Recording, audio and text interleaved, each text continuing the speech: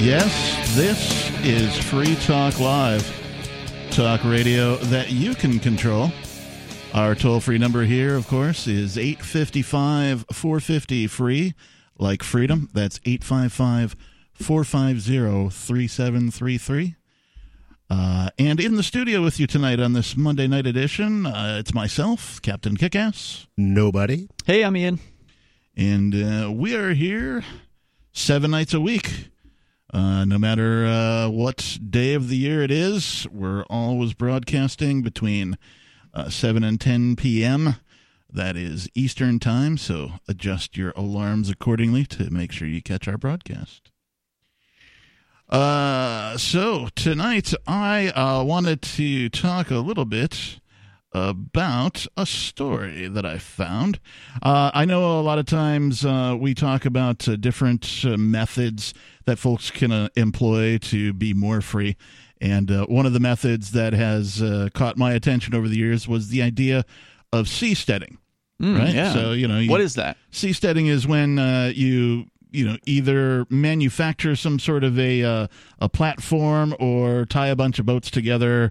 You otherwise create a man-made island, if you will, outside of the claimed state waters. Mm-hmm. So in international waters. In international waters, so that you can be free of whatever country's laws might apply to wherever you're at. In theory. In theory. It didn't work out so well when they tried it last year, was it? Or a year or two ago, where they built one of the platforms. So they've been talking about this for years.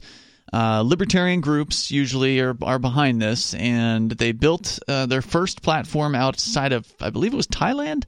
Yeah, I think so. And then the Thai government came and raided them. Mm-hmm.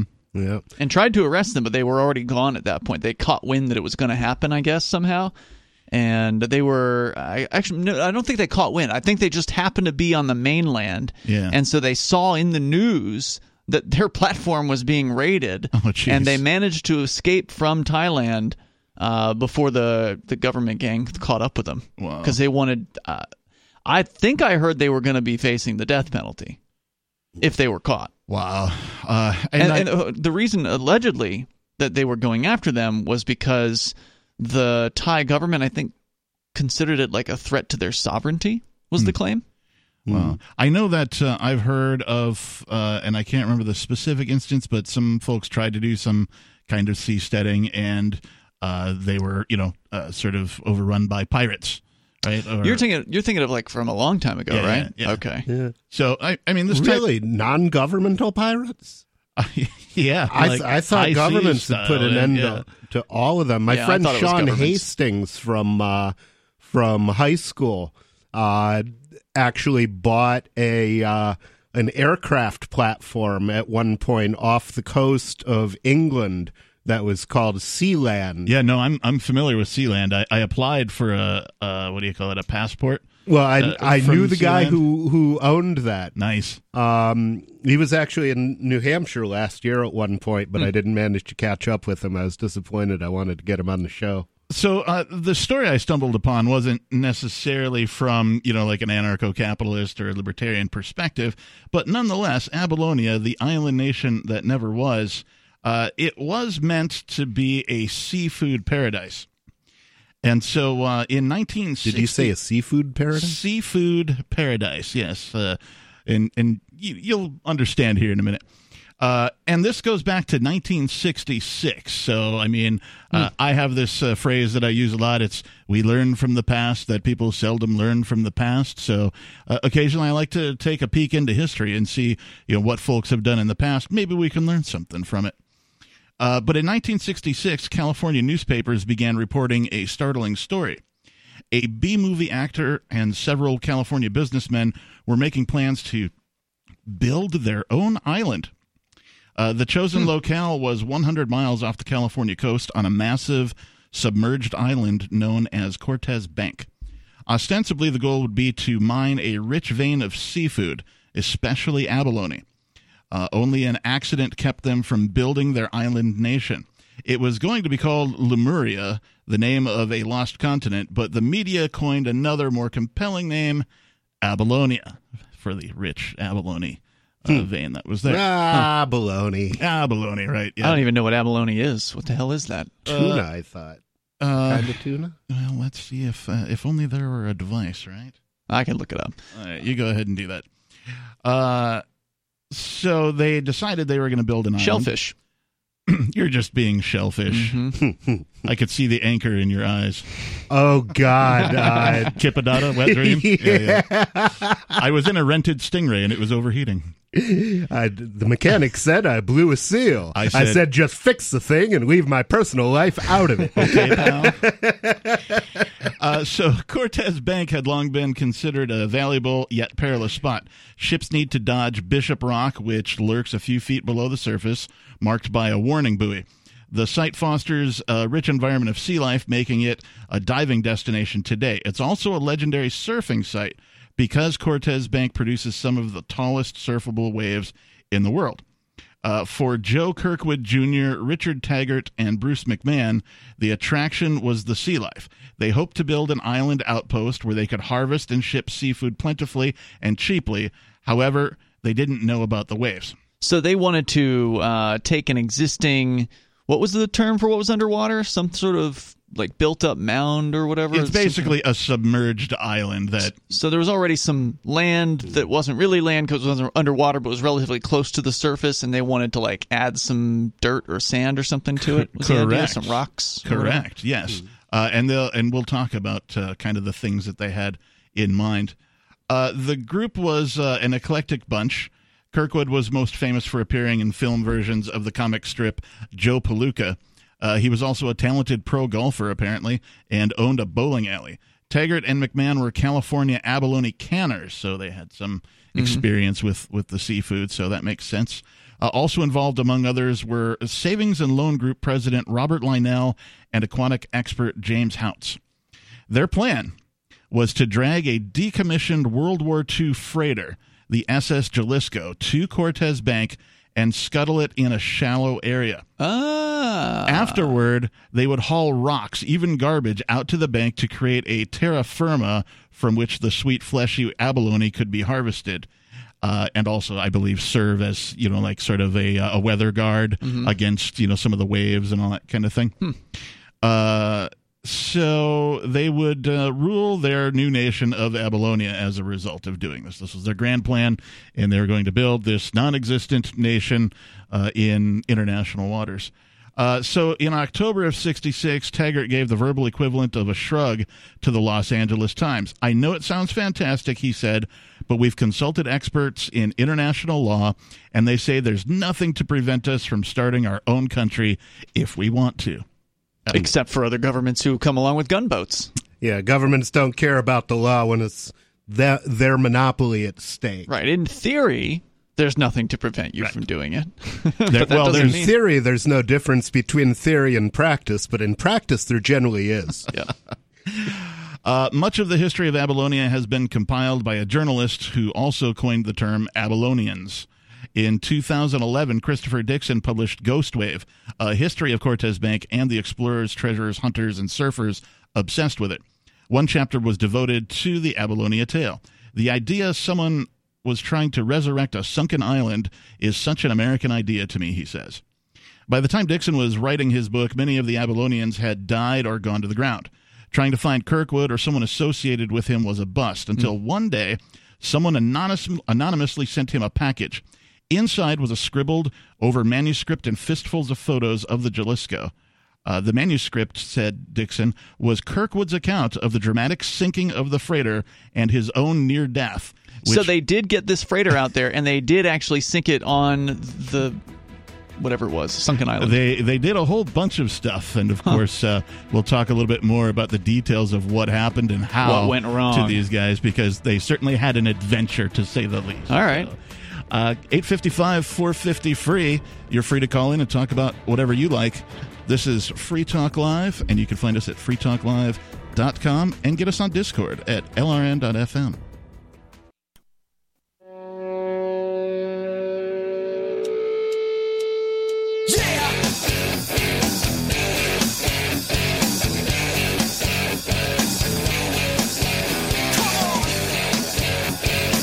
Come on. It's Free Talk Live, the talk radio show that you can call in and take control of. Our toll-free number here is 855-450-FREE, like freedom.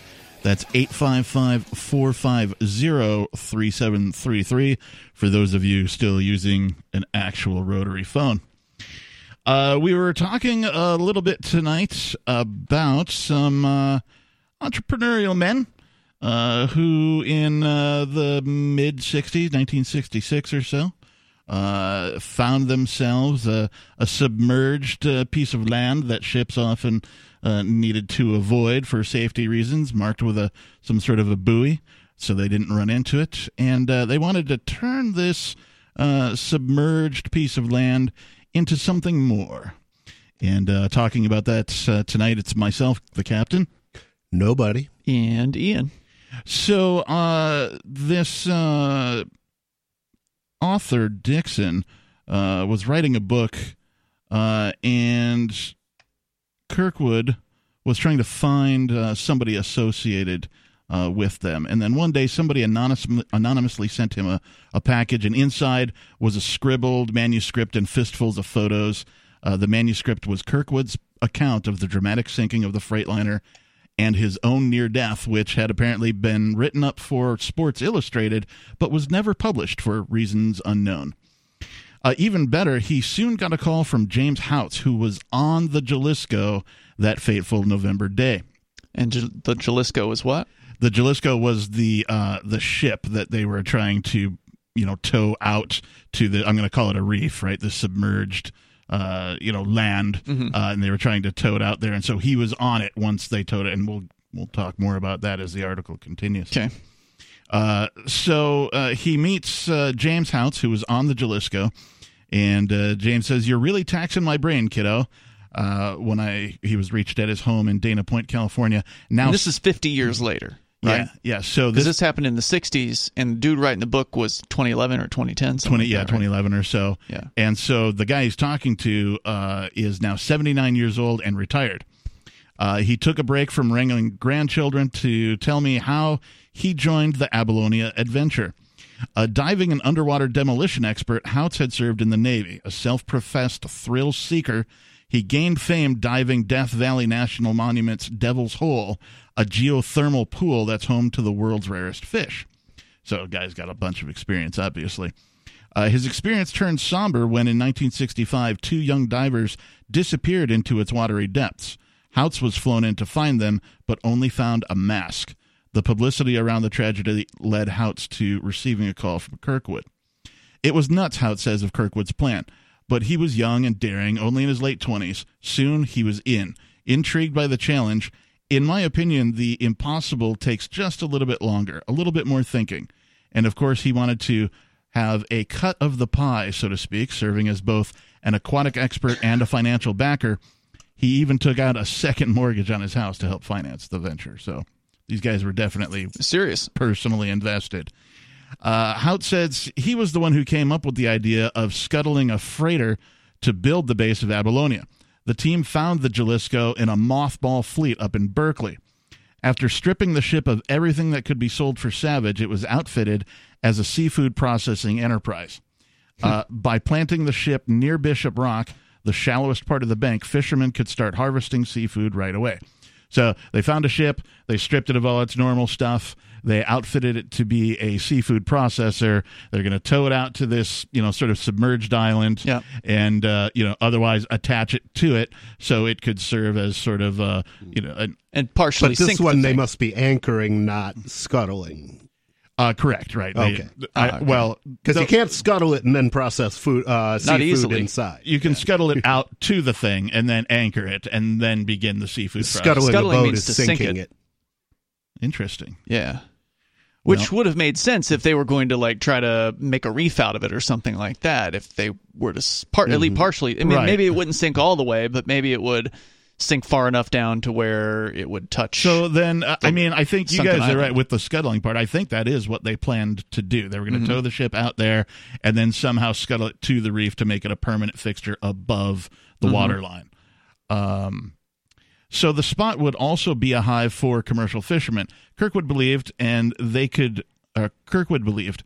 Period. And they could build a runway for planes as well. So they wanted to, build it up enough so that they could not only have ships sort of, dock up to it, but also put in some sort of a helipad / landing strip for airplanes, all outside of, the purview of U.S. government.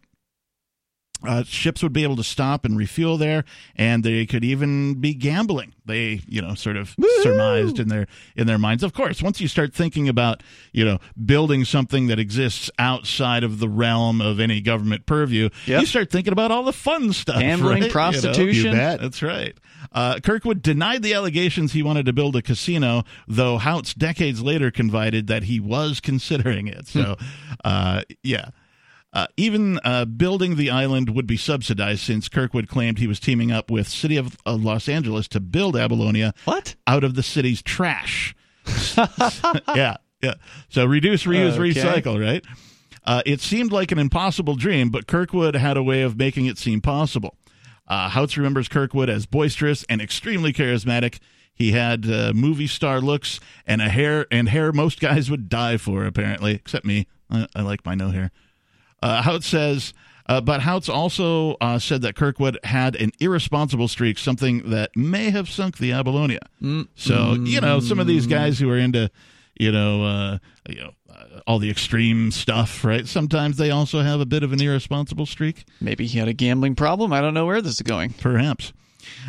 In Ghost Wave, Dixon conjectures that Kirkwood kickstarted the Abylonia venture in a rush, fearing that the federal government would bring it to a halt. A legitimate concern. Yeah, absolutely. That's totally rational. Mm-hmm. At the time, Houts noted that there was a storm on the coast of Japan, but thought it wouldn't have too much of an effect. On November 13th, the Babylonians and their crews left out of the Balboa Bay late in the evening. The SS Jalisco was on its way from where it was docked far up north in Richmond, California. Barges full of rocks provided by McMahon were scheduled to follow soon after. So I think the idea was that they were going to drag this boat out there, partially attach it or whatever, partially sink it to the thing, and then use these barges full of boulders to create some sort of a weather barrier around it. And so the barges full of rocks were going to follow soon after. This sounds really expensive. I mean, I wonder how much money, even in 1966, I wonder what this costs. Yeah, I don't know if they name numbers. To get an old, they said it was a freighter? Is that what the term was for this Jalisco thing? Yeah. I mean, that can't be cheap. And then, It was mothballed, so I imagine that, but still, it can't be cheap. They had a lot of surplus ships after World War II that weren't really surplus everything after World War II that really wasn't good for anything except for use during a war. Right. And what does it cost to get a ship full of rocks to move somewhere? I mean, that can't be cheap either. Well, this says that is. Plural, barges full of rocks. They don't give a number, but I mean, barges are pretty large. You got to pay somebody to put those rocks on that barge and then pay them to move it out there. I mean, that's going to be expensive. Quite the adventure. 855-450 free. You could call in and talk about whatever you like. That's 855-450-3733. This is Free Talk Live. Bitcoin.com has launched a trading platform at local.bitcoin.com, allowing you to buy or sell Bitcoin Cash via dozens of payment methods like PayPal, Venmo, bank deposit, remittances, or meeting in person with cash. There are no ID requirements to sign up for and use the site, and all communications between buyers and sellers are encrypted. Finally, a global trading platform that respects your privacy. Visit local.bitcoin.com to get started trading Bitcoin Cash. local.bitcoin.com.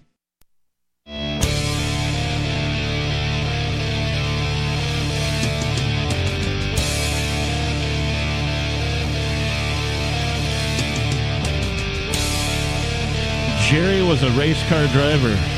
He drove so damn fast. Sorry, I've been listening to Primus earlier today. Okay. It's the other day was the 35th anniversary of their first studio album, Frizzle Fry, and that's what I said too. I'm like, really? They're still around? 35 years. Yeah, I saw them. Still together? Okay. I saw them 2 years before I relocated. Saw them live out in the state of Washington. How about that? Good show.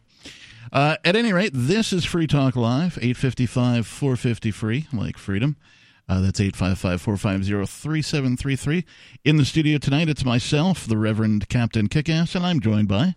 the nobody formerly known as Rich Paul. And Ian.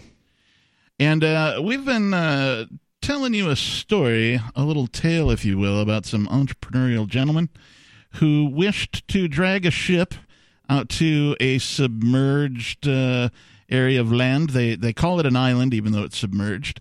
And they had dreams of setting up some sort of a business there, a seafood processing venture. And they had dreams of perhaps opening a casino, putting in some sort of an airstrip, all outside of the purview of the United States government in 1966. And so Houts had already been to the bank. He was scouting for the ideal way to lay the ship down. He had set down a runway of buoys with 2 anchors and long chains. He planned to put the Jalisco into a precise spot before scuttling it. So apparently they did plan to scuttle it in some way.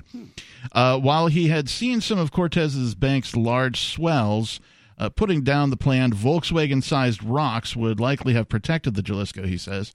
Ironically, when the Jalisco arrived near Bishop Rock, they floated on a calm sea, the kind you dream about. It was just so flat and smooth, Houts remembers. But soon, slight swells started rocking the freighter. The effects of the far-off storm from in the form of a massive North Pacific swell was arriving. So, they're towing the boat out, and you don't get this very often on the high seas, but you can get like glass, right? The sea will be just so calm that it looks like you could walk on it. And it sounds like that's what they experienced there. And then, the storm starts rolling in. Mm-hmm. Both man-made and natural disasters struck. In Kirkwood's account, the Jalisco hit Bishop Rock late Monday night and started to take on water, an accident that he couldn't be held accountable for. In Houts's account, which Dixon confirmed with another living crewman, the action's happening the next morning. Houts says he left much of the preparation of the Jalisco to Kirkwood. When Houts, Kirkwood, and 3 others clambered aboard, one of the anchors and much of the vital anchor chain necessary for situating the freighter was missing. Sold for extra money as salvage. So when they were busy stripping the ship of stuff and trying to, they took the anchor chain. They took the anchor chain, apparently, or at least a big chunk of it. Whoops. Wow. Plus, the diesel engine that powered the chain spool compressor was broken. Putting the freighter in the right place would be nearly impossible now. Meanwhile, the swells were getting larger, lifting the Jalisco up to 20 feet and dropping it. So the ship is just bang, bang, up and down 20 feet. Damn. One swell crushed the freighter against Bishop Rock. It just thundered. It crunched. It just hit. Houts says the Jalisco plunging down, the hull had been punctured by Bishop Rock. Well, they wanted to scuttle it, so scuttling success. Yes, if you want to call it success. Probably not the method in which they wanted to. No, it doesn't sound that way. The 7,000-ton freighter twisted and turned. A massive wave loomed that swept over the freighter, snapping the anchor chain. Kirkwood grabbed a hold of a jackstaff, but the others were... the anchor chain wasn't there? There was one that wasn't there. Oh, okay. Yeah. So he grabbed a hold... right, yeah. He grabbed a hold... And Kirkwood grabbed a hold of the jackstaff, but the others were slammed against the side so hard that Houts broke a rib. The Whitney Olsen, the tugboat that had dragged out the Jalisco, valiantly came close to the side to rescue the trapped men. One man made it over, another jumped into the water. Houts, Kirkwood, and another man, Will Leslie, were left on the Jalisco, but not for long. Kirkwood refused to let go of the jackstaff, insisting the water couldn't wash him away. Right? He's so invested. He's like, no, I won't go. Right? Yeah. Joe, you're out of your mind, Houts remembers saying. Another massive wave was coming, a wall of green water. I thought, holy mackerel, heavy barrels of diesel were tossed off the deck, looking as light, Houts says, as after-dinner mints. So imagine, big barrels of diesel just sort of being like, boonk, boonk, boonk. Holy abalone. Holy abalone. Sheltered behind the ship's superstructure, Houts was drenched but fine, but Will Leslie and Kirkwood were taken overboard. A stunned Houts wearing a life jacket leapt into the water and made it over to the Whitney Olsen. An almost drowned Kirkwood was swept beneath the entire length of the Whitney Olsen, only to miraculously emerge relatively unharmed. Everyone on the Jalisco escaped with their lives. Wow. The freighter wasn't so lucky. Smashed by the waves, Dixon writes in Ghost Wave, the entire superstructure tore completely free of the deck in a colossal mingling of water and steel. Months passed before it sunk fully beneath the water.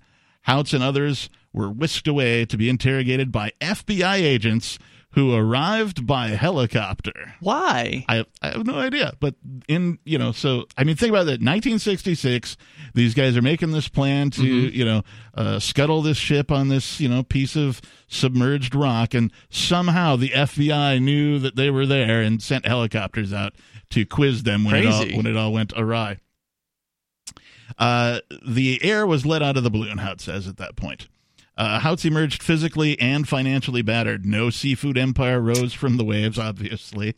His investment was shot and his rib was broken. The Abalonians parted, and Hauts never spoke to Kirkwood again. Oh, wow. Kirkwood managed to dodge legal repercussions for the Abalonia affair, though there was a Coast Guard investigation. So apparently, the government got involved. Even though it was 100 miles off the coast in international waters. Isn't international waters 12.5 miles or something like that? It's not that far out.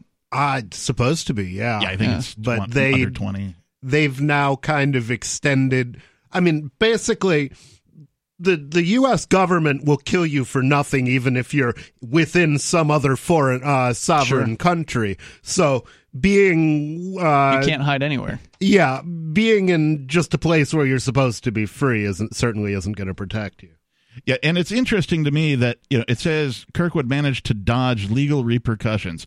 Like, I wonder what kind of legal repercussions. I wish there was more detail. Was this contract dispute of some sort, right? Where did they was it investors who sued to get their money back, that kind of thing? 12 nautical miles. Oh, which very well. Is different from miles. Apparently 12 nautical miles is approximately 13.8 miles. Totally nautical, dude. So the concept of Abalonia may have been mad, but Kirkwood did well for himself, buying a Hawaiian golf course and selling it in 1987 for $50 million. McMahon became a wealthy hedge fund manager whose lifestyle was the subject of tabloids, and maybe Abalonia wasn't so bad of an idea after all. Another corporation started making noise. Could have worked. Yeah. It could have. I mean, I think it's a good idea, right? Especially if you got the business aspect of it in line, right? Because it's one thing to just sort of get together with some people and try and seastead and, grow your own food and, make solar power and that kind of stuff. But if you could turn that into an enterprise, right? Sure. I imagine the seasteaders would like to do that eventually. And it sounds like that's what, these guys had in mind, And right? maybe this was part of the inspiration for the seasteaders. I don't know. Maybe. Interestingly enough, another corporation started making noise about building an island at the same spot, soon after the Jalisco went down. The federal government squashed it by claiming Cortez Bank as U.S. territory. Really? Yeah. So this bank, Cortez Bank, which was previously underwater, and I presume it still is. Why don't they just go ahead and claim every underwater island as U.S. territory while they're at it? Yeah, so what are the limits here of what a government can claim, right? Can you claim, everything under the water? Well, they're limited by their possession of guns because governments exist because they kill you if you disagree with them. Indeed. If they can kill you, they can pretty much do whatever they want, and that's why you have to have enough guns to fight back. Well, as for Hauts, he soon recovered and even went back out to Cortez Bank. Hold that thought, because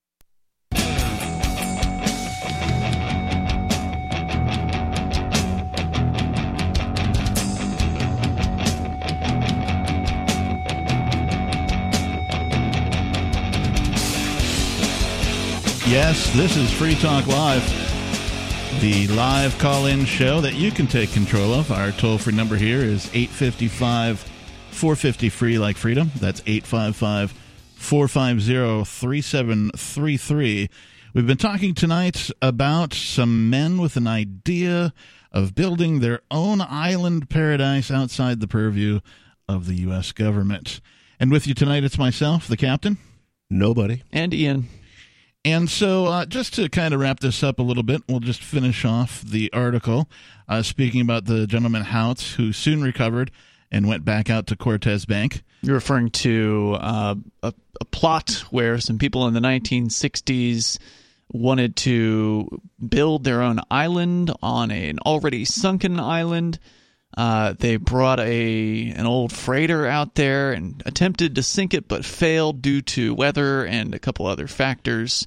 Yeah, the idea was they wanted it to sort of be, above the water level. Mm-hmm. So apparently it was large enough to do that. And then outfit it as sort of a seafood processing plant. And then they had ideas to expand, maybe even put in a landing strip for aircraft. They had, dreams of possibly putting a casino in there. I mean, all the stuff that I would think of. But they never got there because they failed with the first step. They failed with the first step, and they didn't have it coordinated enough with the second step, bringing in the large boulders. And then, of course, the storm happened, and a combination of human error with the tow chain or the anchor chain that we talked about. So one of the guys, even went back, and occasionally it's clear enough to see San Clemente Island in the distance, he says. But other than the buoy, it's a vista of empty sea. It's a beautiful place, but it's eerie, Hout says. And so now Cortez Bank, that's this place, has been claimed by the U.S. government, right? Prior to these guys trying this, it was in international waters and unclaimed. And so now Cortez Bank is notorious. The rusted wreck of the Jalisco beneath the water, making it even more dangerous than it was before for surfers, although it is a lush diving site, apparently. Would surfers be out 100 miles into the water? Is that a thing that surfers do? Is like go that far out? Earlier in the article, they were talking about it being a destination for surfers because it has you get such huge waves. Yeah, okay. I mean, I've always heard about people surfing on the beach, but yeah, I mean, I suppose you could surf in the middle of the ocean if you can get there. Interesting. So, and it's a diving, hot spot too, apparently, because of all the abalone and whatnot that goes on there, and so that attracts other underwater life. Hout says he wasn't aware of how massive the waves could get at Cortez Bank. He's also not sure what would have happened if the Jalisco had been outfitted correctly.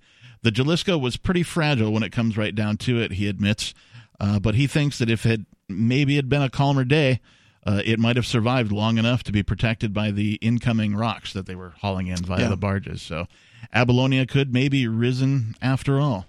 So he'd like to think anyway. So, well, it's been 50 years since then, so probably not going to happen at this point. Yeah, relating this to the concept of seasteading, like to me, seasteading was a new concept, right? And it is. Like I had never heard of it up until I sort of, brought myself out of the fog of statism. Well, I mean, it's not new in that obviously people have had the idea of going out into the international waters and creating something before. But what I think was new about seasteading is that the platforms that they were talking about building were interchangeable. They're movable. So this idea that they're talking about, you sink that, scuttle the ship, it's there. Right. And it's not going to move.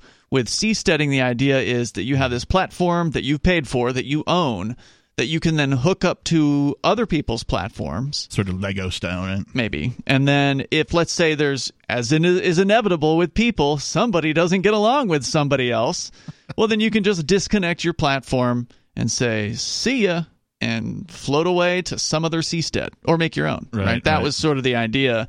I think the seasteading term and idea, though, existed long before that particular technology. I think seasteading is more general than that, isn't it? I don't know. I'm not deep into, so to speak, that area. I mean, I know we've interviewed them a few times. There's a Seasteading Institute website that I've been to and read a few times and that kind of thing. So it's just interesting to me that outside of like sort of anything political, right? That like these guys, and I guess it's not really outside of that. It's just that these guys weren't primarily motivated by it. So it seems, they more just wanted to have a business out there that was outside of, the government's rule. So that's... And I imagine the seasteaders of today were probably influenced by stories like this, having heard about the various different attempts that have, been tried over the years and haven't worked out. They cooked up something that was, took that idea and took it to a new level. And it's a neat idea. Unfortunately, it didn't work in Thailand or right outside of the Thailand coast. Even though they were in international waters, they still got raided. Right. And I believe they burned the seastead, the Thai government. They destroyed that. Wow. Yeah. That sucks, man.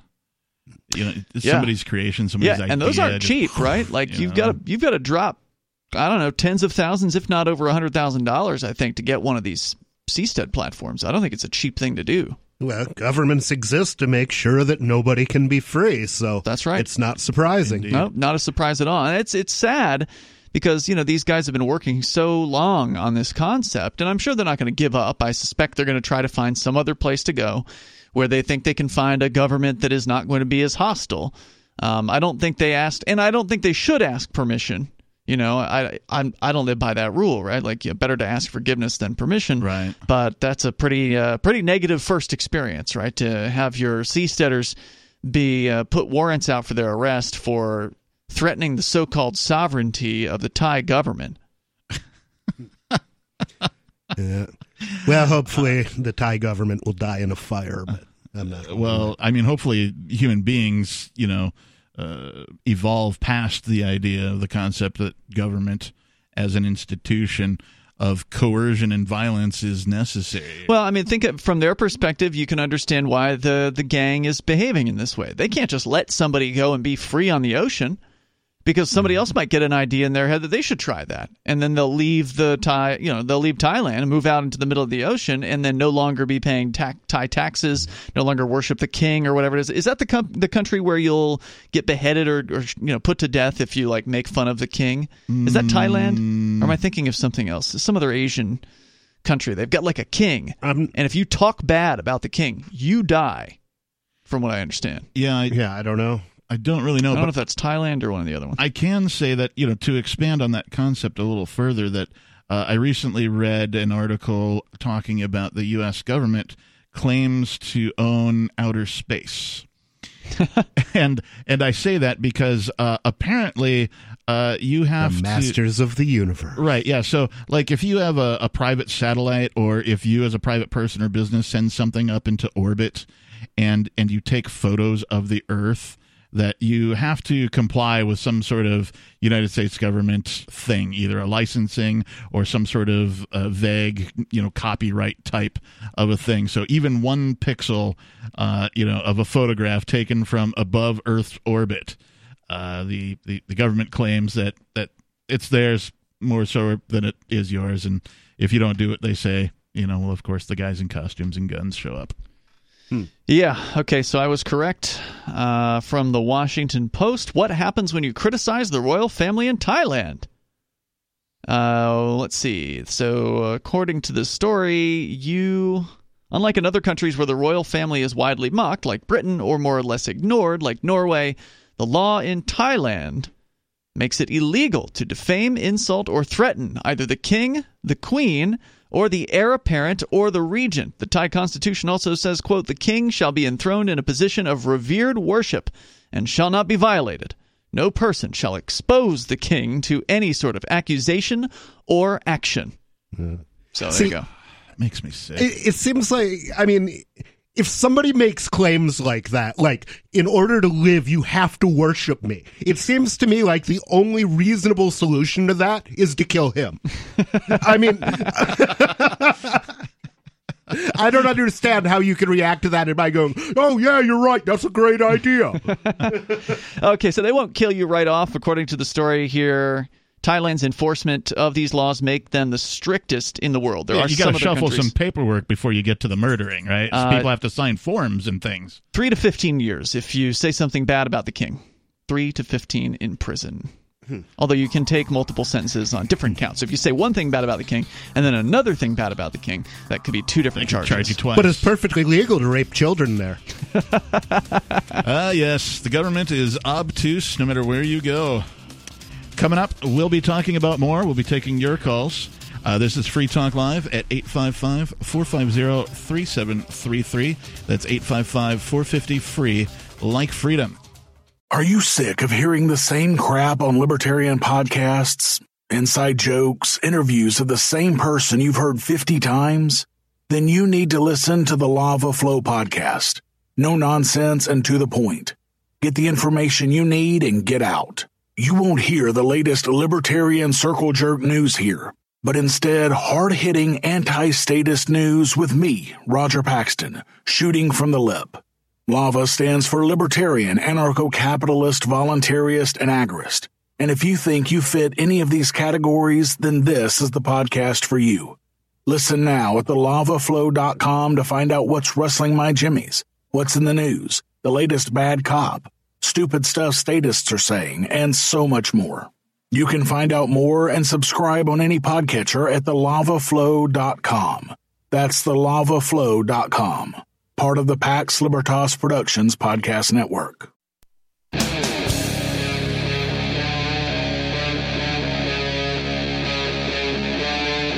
Free Talk Live. Free Talk Live. Free Talk Live. Free Talk Live. Free Talk Live. Free Talk Live. How many ways can you say Free Talk Live? Well, many apparently. And you're here with us live on the radio, as well as on internet streams. And our toll-free number here is 855-450-FREE, like freedom. You can call in and talk about whatever you like. And I'm here with you tonight, hosting. It's Captain Kickass, and I'm joined by... Nobody. And Ian. And we're going to talk a little bit about Donald Trump proposing a death penalty for drug dealers. Yeah. We're going to talk about that in just a moment. But first, I wanted to tell you about local.bitcoin.com. Bitcoin.com has launched a trading platform at local.bitcoin.com, allowing you to buy or sell Bitcoin Cash via dozens of payment methods like PayPal, Venmo, bank deposit, remittances, or meeting in person with cash. There are no ID requirements to sign up and use the site, and all communications between buyers and sellers are encrypted. Finally, a global trading platform that respects your privacy. Visit local.bitcoin.com to get started trading Bitcoin Cash. That's local.bitcoin.com. So I'm really curious about what Trump has to say about death to drug dealers. But first, we should probably go to your calls and thoughts. And we have Larry in Indiana. You're on Free Talk Live. What's on your mind? Hey, I could talk about that topic because I think that in Singapore they have the death penalty for drug dealers, and they don't have any drug dealers in Singapore. Also, I don't believe our hero, Donald Trump, his our hero. Executive. You mean your hero? My hero.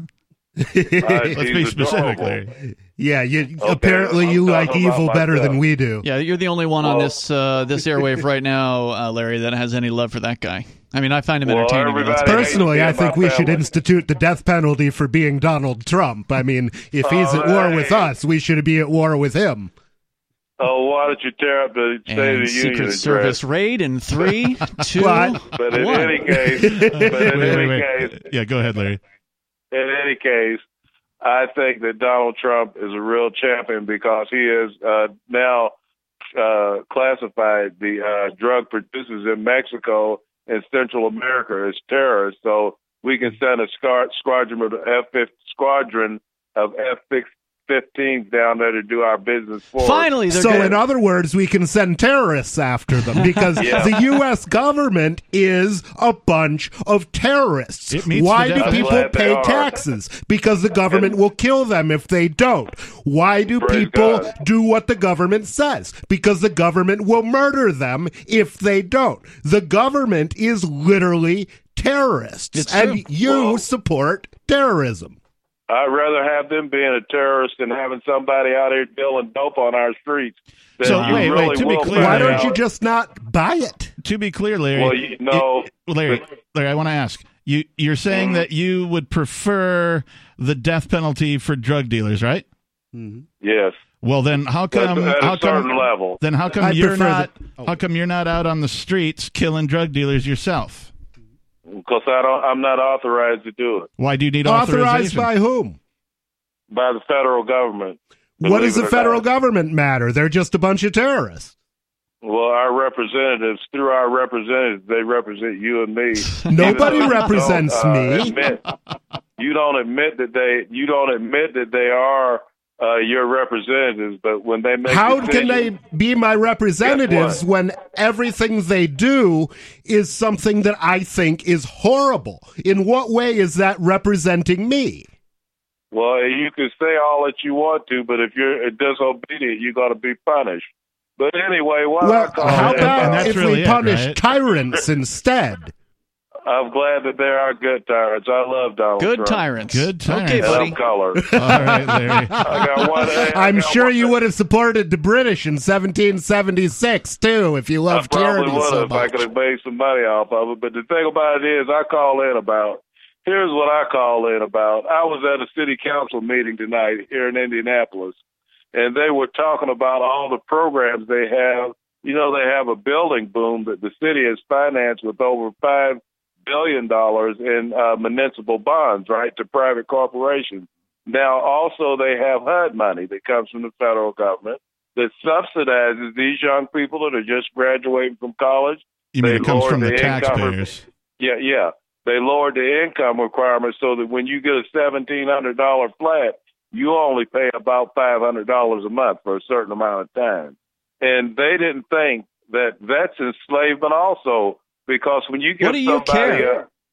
I do care. Because why do you care? I mean, you are totally fine with putting. You are totally fine with having a complete and total state ruling over people's lives and having having drug dealers murdered by these government gangsters. But yet, if they spend money in a way that you don't like, you flip out about it. What does it matter anyway? No, you don't care about your representative said it was right, so doesn't that mean it's right no matter what? Okay. If your representative becomes Bernie Sanders, then aren't you honor bound to submit to Bernie Sanders?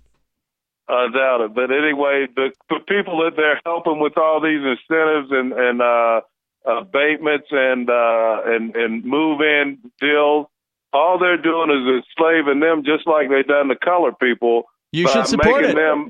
Don't you love slavery? I mean, that's what government is.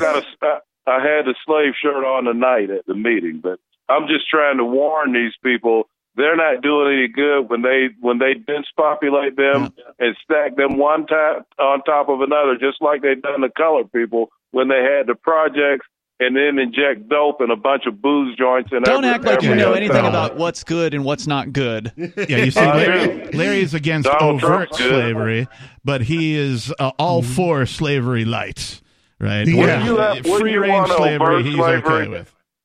I would rather have overt slavery for myself. Then I would know how to conduct myself according to the rules. Wow! So you're saying that without a master to tell you what to do, you don't have any clue?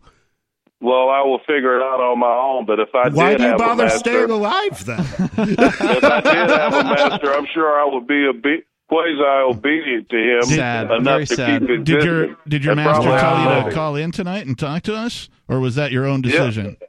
Well, tonight I was laying there and I thought about what I experienced at the city county building. A bunch of young white people think that they can get away with inflicting welfare on other people, and they're inflicting it on them because they let them get in these apartments. And all government programs are welfare, Larry. All of them. Well, yeah. So murder is okay, but welfare not. That's interesting. But they're forcing it on people now and enslaving them. Poor baby. But they're your representatives. You should obey them. You should submit to them. Everybody belongs to everybody else, right? You signed up for this, dude. You said you want people you want to force your way on people. You said it's okay for these government gangsters to force their way on people, but now you're complaining because they're forcing their way on people. I'm warning people.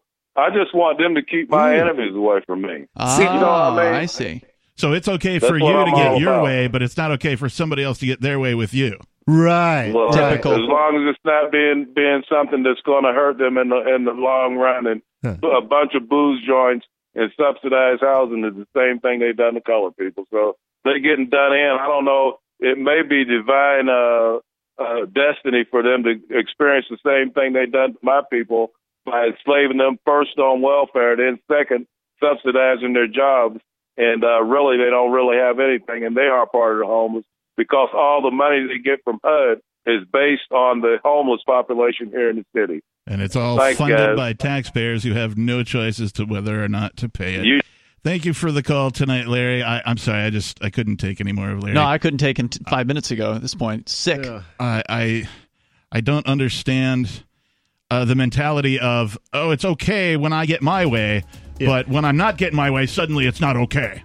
Yeah, I can force my will on others, but others can't force their will on me. That would be wrong. It's the most selfish possible perspective and stance one could have.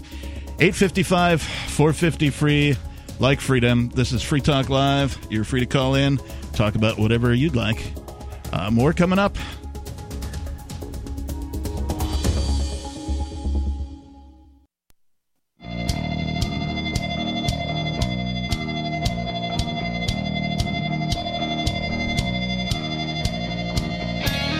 What do you mean I don't believe in God?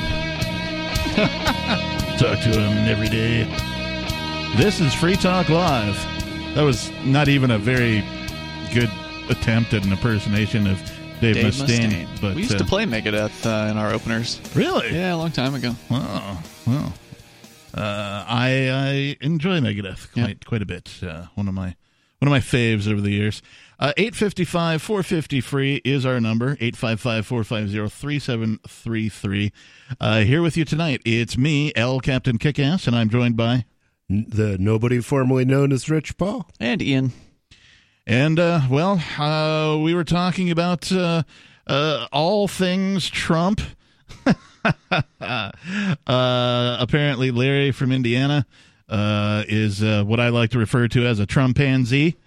So he's cheering on this death penalty proposal that we haven't even talked about yet, but that's coming up. He is all about the Trump, and I mean, I can only take so much of that, Larry.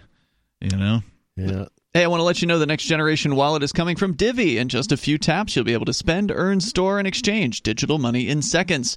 Divvy says you'll be able to send money around the globe in only a swipe and instantly exchange between Divvy, Bitcoin, and fiat currencies like the dollar in the mobile app and withdraw directly to your bank account. There's no need to wait, though, as Divvy already offers the first one-tap solution for earning passive income with their multi-tiered masternodes, allowing anyone to earn by supporting the Divvy network. When the new Divvy wallet launches, because of Divvy's relationship with Western Union, Divvy will be in 200 countries, including the United States. You can learn more at DivvyProject.org. That's DivvyProject.org. Well said, Ian. Well said. I want to talk about the Trump saying death to drug dealers, but first, let's go to your calls and your thoughts. We have Doug from New York. Doug, you're on Free Talk Live. What's on your mind? Hey, we've got 500 miles of wall up, which will prevent human trafficking. Will Epstein was trying to provide that. Wait, Doug. How will it prevent human trafficking? How will a wall prevent that? Well, we can keep these cartels out. You have Epstein that was providing that as a service to our country, and one of his girls had a blog. How is Epstein providing? How is Epstein providing that to our country? You can't have a conversation. You don't stop talking. All right. Bye, Doug. God, that guy. I don't know what his deal is. At least he was understandable tonight. Usually his phone sounds like he's way far away and like really, really tinny. So at least he was understandable, even though he wouldn't stop talking. I think he just reads. I think he just reads a script. It does. It sounds like he has a script in front of him, and it repeats like it's a teleprompter or something, right? Because he'll start over again after he ends with the same spiel. Plugs his website. Is it even his website, do you think? Or whatever. It's a YouTube channel or something like that. You can go and listen to his secret 4-hour-long recordings of whatever nonsense. Ain't nobody got time for that. Nope. Yeah. Sprayed a can of Doug Be Gone. So, we were going to talk about Trump. What did Trump have to say about killing drug dealers? Well, according to TheWeek.com, President Trump's latest comments about China would be ironic if they weren't so disturbing. Trump hosted governors from around the country on Monday and gave a wide-ranging speech where he complained about the European Union's apparent bullying and then totally reversed his stance on criminal justice reform. While Trump touted clemency for drug offenders as recently as in his Super Bowl advertisement, he complimented China's, quote, maximum penalty for drug dealers, unquote, and how it's led to the country having, quote, very little drug problem. He said. Trump first complimented what's going on in the authoritarian government of China and then praised some of the governors in front of him. He said, quote, "States with a very powerful death penalty on drug dealers don't have a drug problem," he said. And then he added, quote, "I don't know if our country is ready for that," unquote. Wow. How about a death penalty for tyrants? Is our country ready for that? Politicians. If only they saw politicians as tyrants. They don't, though. They think that people in the United States think that there's like the next politician's going to save them. Well, the thing is, they all see half the politicians as tyrants. Right. It's just like this idiot who called in earlier. They don't think the politicians are tyrants when their tyrants are forcing their will on others, but they certainly think the politicians are tyrants when other people's tyrants are forcing other people's will on them. I keep referring to the election or elections as they may be as weaponized popularity contests, because that's exactly what they are. And specifically to your point, Nobody, like, people are just fine with the weaponized popularity contest when their person wins and their person gets to point the guns of government at everybody else to get their way. But when their person doesn't win and somebody else's guy points the guns of government at them, then they get their panties in a bunch and decide to get all, outrage. Yeah, because the reality is, under democracy, half of the country is going to be victims and the other half of the country is going to be perps.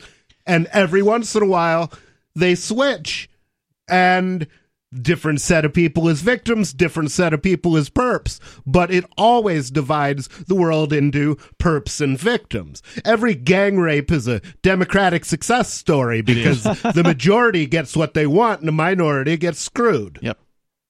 And there's not much else to say, although they do point out here in the story that Trump apparently had a Super Bowl advertisement that featured a woman, Alice Marie Johnson, who thanked the president for granting her clemency after she'd spent more than 20 years in prison on drug-related charges. So on one hand, you've got this Trump that's like supposedly a reformer of the justice system and letting people out of prison.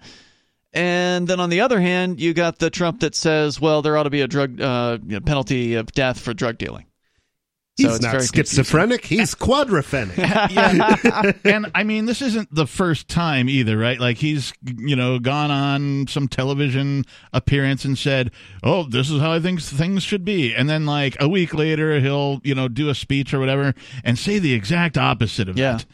The most wishy-washy, I expect this from politicians, I guess. And in some ways, I don't really consider Trump a politician because he's an actor, right? I mean, look at where he came from. He's just heading up. So was Ronald Reagan. That's true.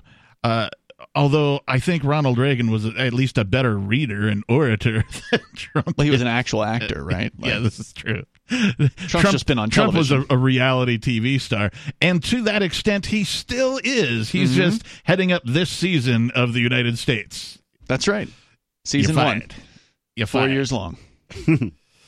4 years. So it's tragic. I mean, let's talk a little bit further about this.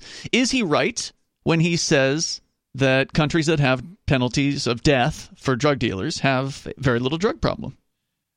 Well, I mean, countries that have killed their entire population don't have many drug problems either. The thing is, if you're concerned about drugs because you want to protect people, then murdering them is not the way to protect them. Making something illegal and having, overtly horrifying penalties for it just pushes the problem underground. It is human nature. Well, the problem's already underground. Yeah, it is human nature to seek out a change of state of mind, regardless of what that is. You work out because you want to change your state of mind, right? Yeah. But is it true, though? Is it true that the country... I don't know. I'm asking. Is it true that countries... Because there are these places on Earth where they have a maximum death penalty for drug dealing. Are there fewer people there who use and sell drugs? I don't know. Our listeners, do you have any information about this? Call in and tell us your thoughts about having a death penalty for drug dealers or what you know about it.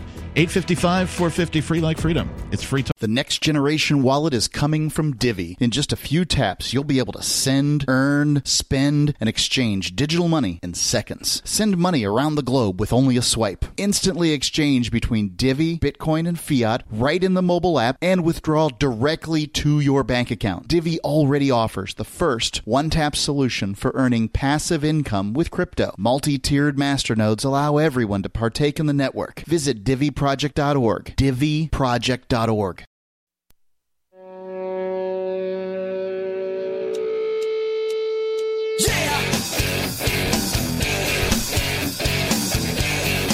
Whoa. Hey. This is Free Talk Live. You can call in and talk about whatever's on your mind. Take control of the show, even. Our number here is 855-450-FREE, like freedom. That's 855-450-3733. With you tonight, it's myself, the captain. Nobody. It's Ian. We have been talking about many things, but amongst them is something about Donald Trump floating the idea of murdering drug dealers, death penalty for drug dealers. And it's not the first time, because I recalled we'd talked about him saying something like this in the past, and according to the Washington Post, he, at a panel discussion in D.C. in March of 2018, also said something similar. So recently he was praising China for its death penalty for drug dealers. That's what brought this conversation about tonight. So he was all, nice job, China, for murdering your drug dealers. That's what he was doing. Yep, recently. Dick. And now he's saying, or excuse me, back in 2018, he said, quote, "These people," talking about drug dealers, "kill thousands of people over the course of their lives through drugs, so we're going to have to get much, much tougher in terms of penalty." But politicians don't kill anybody over the course of their lives. No, they kill millions of them. Yeah, what is it? Freaking hypocrite. One murder is a tragedy, a million murders is a statistic. Who said that? Was that Mouse? Chairman Mao? I don't know who that was. I think it may well have been, actually. Yeah. Some tyrant said that. He says, and if you want to stop it, if you look at certain countries where they have, as an example, the death penalty and say, how's your drug problem? And they'll tell you, we don't have much of a drug problem. And so Washington Post wanted to find out if there was any truth to that. And that was kind of my question in the last segment. But first, I wanted to tell you a bit about Edge Wallet. It is available for iOS and Android as a mobile wallet. You can buy, sell, trade, and securely hold your cryptocurrencies. It's user-controlled. You own your money. The private keys are auto-encrypted and backed up with just a username and password, so unlike other wallets, you don't have to write down your secret 24-word password or memorize it or, embed it into a painting and hang it in a museum or whatever you're going to do with it so that you don't misplace it. You just need to have your username and password. Support for BTC, Bitcoin Cash, Ethereum, tokens, Monero, Ripple, Stellar, and many other cryptocurrencies. It's a veteran team who's been at it since 2014, and their tagline is Secure Your Freedom. You can find out more at edge.app. That's edge.app. I set somebody up with the Edge wallet tonight before I came to do the show. Thank you for your service. All right, so here is some more information for you from the Washington Post. Again, they wanted to check Trump's claim because Trump was saying that, this is effective in these other countries with the death penalty, which, by the way, there's a list of those countries over at Wikipedia, and let's just say it reads as a who's who of the most tyrannical places on the planet.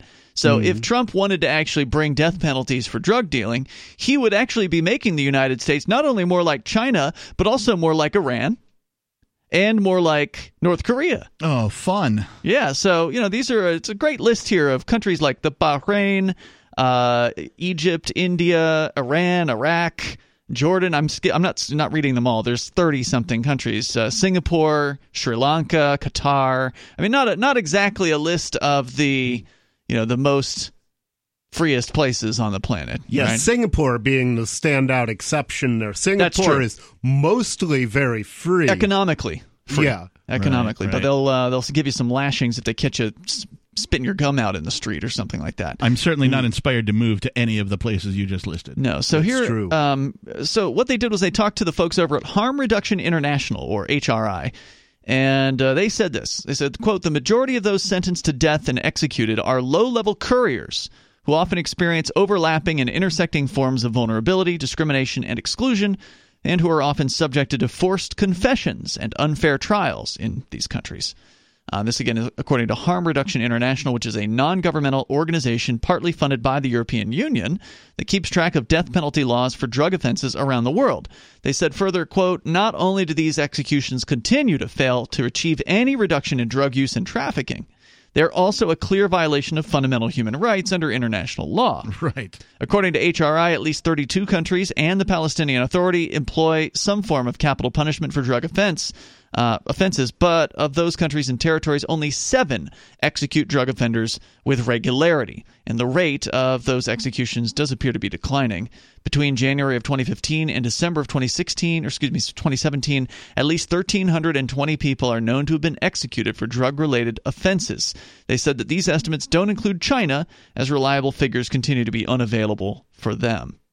But Amnesty International says 35 countries and the Palestinian Authority imposed the death penalty for drug offenses, and Amnesty's list is about the same as HRI's. Wait, so how does Trump go ahead and compliment China for something that can't even be reliably measured? Well, they have the penalty. They just don't know how often it's used. I think that the tradition is for sovereigns to pretend that other sovereigns are telling the truth. These are masters. They're all on the same side. Right.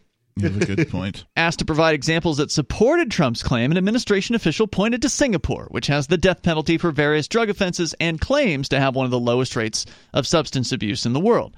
To test his claim, we reviewed what the drug situation looks like in the 7 countries classified by HRI as being high application states for drug-related death sentences, including Singapore. So, in China, for instance, news reports indicate they have a significant drug trafficking problem. In March of 2017, the China National Narcotics Control Commission told the media that China's seizure of synthetic drugs, including methamphetamine and ketamine, has, quote, surged by 106% year on year in 2016.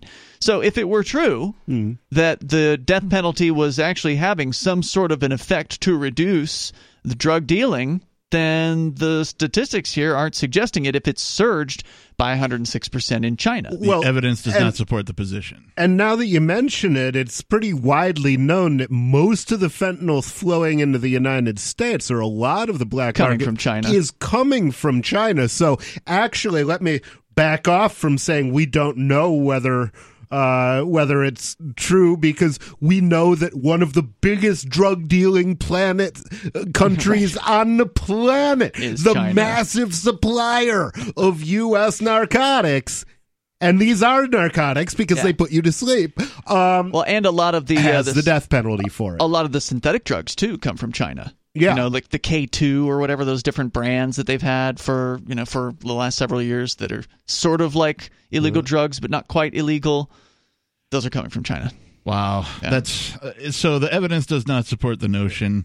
Xinhua's news agency. The idea that is somehow going to be some kind of protection for addicts is nonsense, because if you whack one drug dealer, well, addicts are addicts. So one of the others is going to become a drug dealer because they have no other choice. Well, also, the argument is if there's a serious penalty for drug dealing, that only the most hardcore dudes are going to get into the business, right? Because it's much higher risk. Right. So you're more likely to see the bike gangs and, the killers and the really dangerous drug dealers getting into it, because they got to have that level of risk taking in order to be willing to face potential death penalty. Well, the thing is,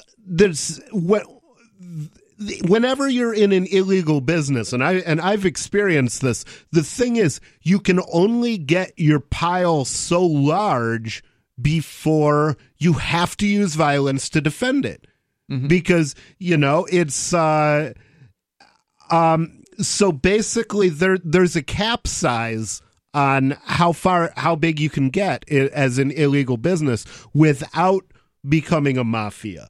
Okay, because otherwise people will just come and take your business. That presumes they know where you are. But yes, you're right. I mean, your risks do get higher in that case. Final point about China is their official state-run news agency now said in November of a couple of years ago that a part of the Guangdong province is, quote, plagued with rampant drug production and trafficking. according to the BBC. So more lies coming from politicians. Evidence doesn't support it. Coming up, we'll go to your calls and your thoughts. What do you think about China and drug dealing and all of that good stuff? Free Talk Live at Free.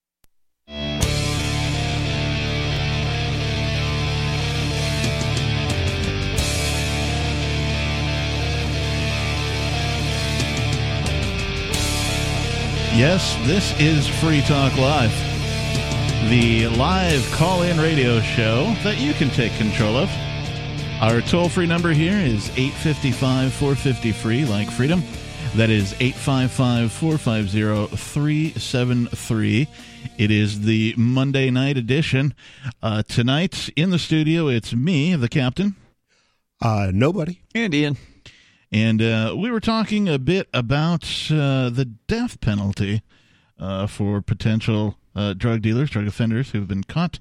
Yeah, does it have an effect, as people like Donald Trump are claiming, and has claimed more than once, just did it recently, claiming that China putting people to death for drug dealing is something the U.S. should consider emulating, which, of course, would make the United States more like China and Iran, which we can get into as well. I've got some interesting numbers from there as well. We have to protect drug addicts by killing them. We'll get into that. We had to burn the city to save it. We'll get into that, and we'll take your calls in just a moment. But first, I wanted to give you the Liberty update from LibertyCon. Don't miss these two very special debates. First, is government necessary? This debate will feature David Friedman, Milton's son, and Timothy Sandefur. David will be arguing that government is not necessary, while Timothy will be arguing that government is necessary. Second, does capitalism require government intervention? In this debate, Gene Epstein, the economics editor for Barron's, will debate Stephen Pearlstein of The Washington Post. Epstein will argue against intervention, and Pearlstein will argue in favor of it. Also, John Mackey, Whole Foods CEO, will speak on conscious capitalism. Be a part of LibertyCon. LibertyCon is a unique convention, April 3rd through 5th in Washington, D.C., for people who want to network with more than 70 pro-liberty organizations for career advancement, business, or internship opportunities.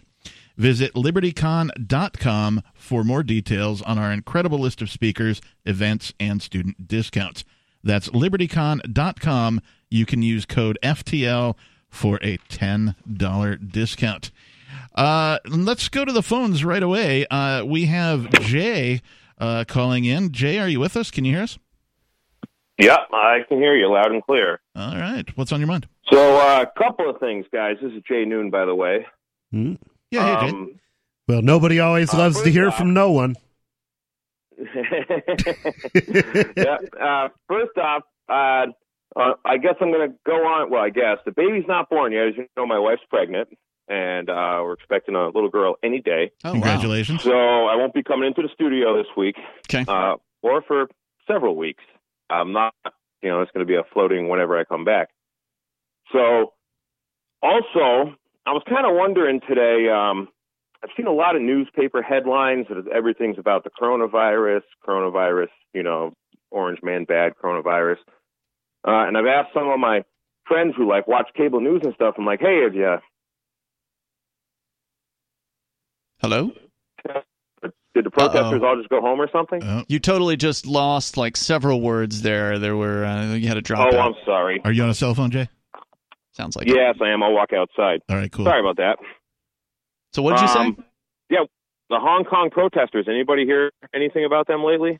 No, not since Mark was over there a few weeks ago. Well, what I've heard is that the streets of Hong Kong, like the streets of many places in China, are empty. Right. I heard that, like Wuhan, the Hong Kong streets are pretty much empty. I don't know if they've instituted any kind of, you tell us, Jay, what do you know? Well, I don't know anything. So you're calling to ask us? Okay. I pay when you read. I've had a lot of years of digesting and reading statutes and codes and figuring them out, and I've one thing I've learned too is when we're reading statutory law, it's you really got to pay attention to the things they do not talk about. It's actually more important than what's mentioned in the laws. So, I always feel like there's got to be a distraction, whatever the media jumps a hold of, mainstream. Mm-hmm. And so are they like in China maybe killing dissidents and like burning them in their crematoriums? And they're rounding people up. According to a story I have from the Daily Mail, China has been rounding up alleged coronavirus suspects and putting them in God knows where. There's videos. Now, when they say suspects, they mean people who are suspected of catching a disease that was probably actually created by the Chinese government. So they really should be saying the people we victimized we're now killing. Gene the Christian Anarchist says in our Discord server that Hong Kong streets are not empty. He says protests are continuing on a weekly basis. Oh, okay. I was probably wrong. Thank you, Gene. Yeah, that's good. That's good to know because that makes me feel better. But Lily Tang, you guys know who Lily Tang Williams is. That's her name on Facebook. She's a former grew up in Mao's China. Yeah, formerly from China, escaped to the United States, and is now a active libertarian. So I got to look. Maybe people could Google or internet search DuckDuckGo her latest talk. She's on a talking tour right now. I've been trying to get her to come down to the studio with me on Wednesday nights because she literally lives like a half a mile from me through the woods. And she's one of my neighbors. This is one of the beautiful things about New Hampshire. She moved from Denver, Colorado, and I met her out there years ago. But she told me stories of like the people being rounded up and put in detention centers and it's like all these communist countries where people didn't have guns, and now they could just be rounding up all political dissidents under the guise of, it's a plague. I listened to a podcast. They were watching a video where there's an ambulance and there's dudes jumping out in hazmat masks. They're like, military style assault weapons and going and just grabbing random people out of the street.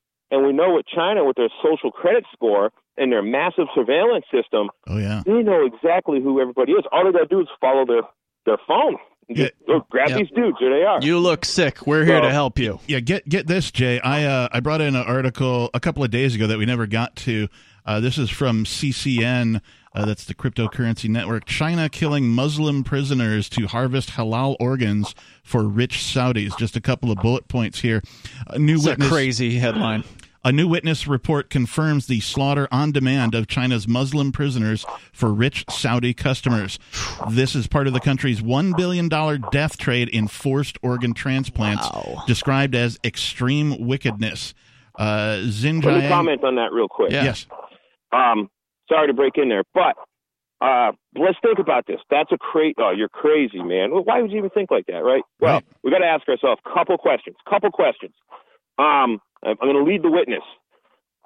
Could this happen? Could a group of people within a government, an organized military that has the ability to spend $1 million on nonsense, $50,000 on hammers, could they go and poach people that they've been tracking that fit this particular description for their organs? Could that happen? Yeah, and especially considering they already have camps for these people. They already have the Uyghurs in re-education camps, in concentration camps in northwest China. And the other thing is, a lot of times they're putting the men in the concentration camps and then assigning a Han Chinese man to adopt his wife, basically, and to move in with her and sleep with her. So they've got organized rape there, too, just to, Trump's really loving a great country there. Okay, so this virus is nothing compared to this other stuff we just talked about. Right. Oh, right. Holy crap. Yeah.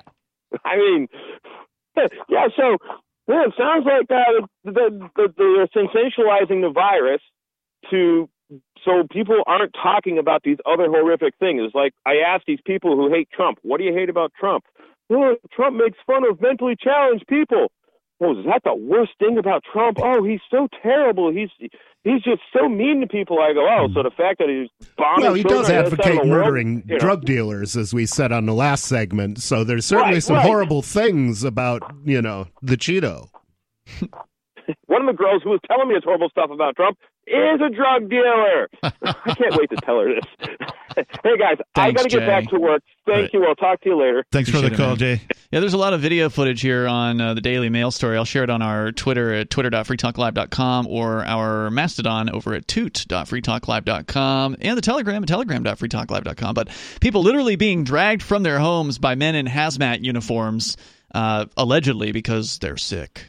Yeah, from the same article, the extractions were conducted on live victims. The organs had been ordered and paid for in advance with paperwork and arrangements in place. The customer traveled from his home in Saudi Arabia to one of a number of hospitals in China. The operation took place and the transaction was completed. Without government, who would steal the organs? Who would harvest your organs? Tell us your thoughts. 855-450, free like freedom. This is Free Talk Live. More coming up. Do you want more businesses accepting Bitcoin Cash and Dash? Now with AnyPay, you earn passive income for every purchase at those businesses. Finally, a financial incentive to spread Bitcoin Cash and Dash.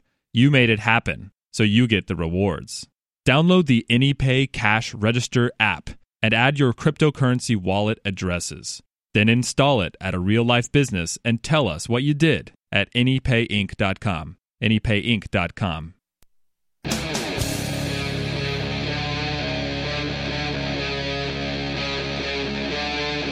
Free Talk Live.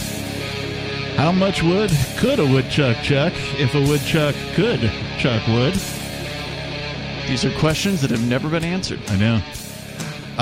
You can call in and talk about whatever you'd like. This is freetalklive.com. Free Talk Live is a live on-air call-in show, and our telephone number is 855-450-FREE. Like freedom, that's 855-450-3733. And with you tonight, it's me, the captain. Nobody. And Ian. And I would like to take just a moment to thank our amplifier today, Ellen, who is a gold amplifier. Thank you, Ellen. She finds it in her heart to provide $10 a month to our AMP program. That stands for Advertise, Market, and Promote. And you can find out more about that at freetalklive.com/AMP. This is a program that allows us to advertise, market, and promote this radio program to get on more radio stations than we currently are broadcast on. The total is about 200 right now, but we could be on 250. We could be on 300 stations. It's really all up to you.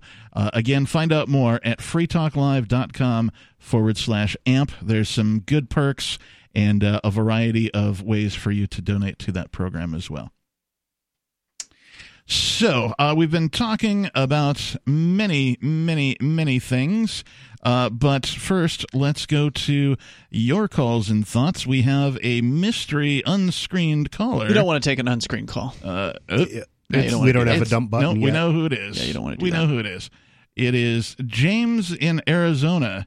James, you're on Free Talk Live. Fascinating. What's on your mind today? The call screener before he even completed the sentence, I'm on already. I know that you'd rather talk to Larry, the incapable guy.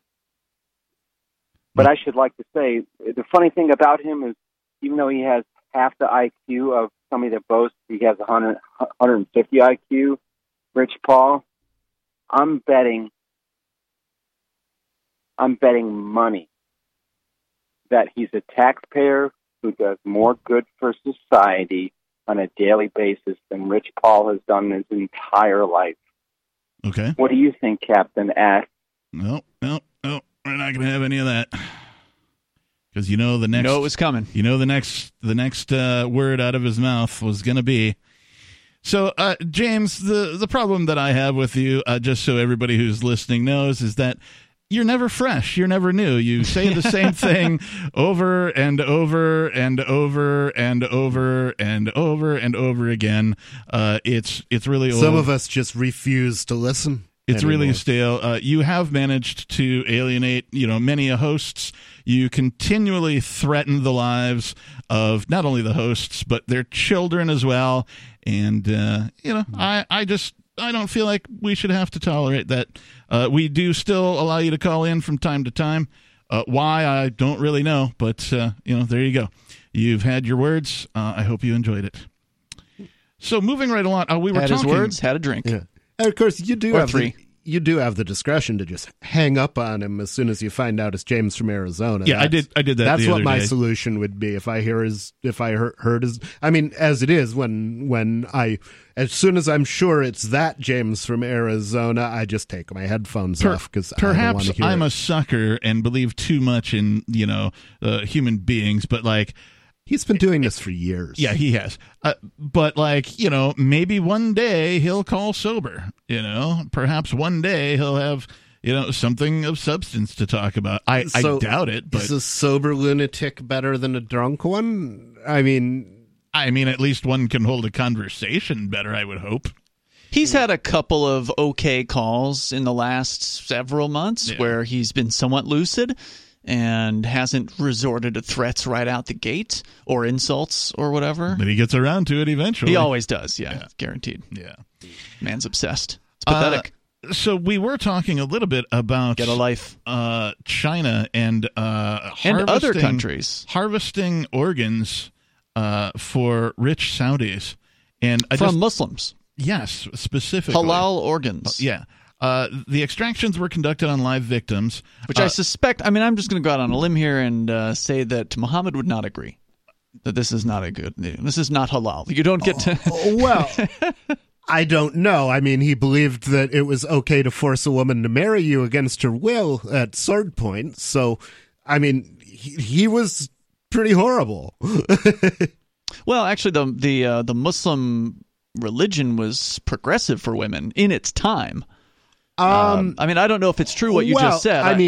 That may be, but all of the major religions were horrible for women at that time, from the point of view of actual justice and not whether they were better or worse than other horrible injustices.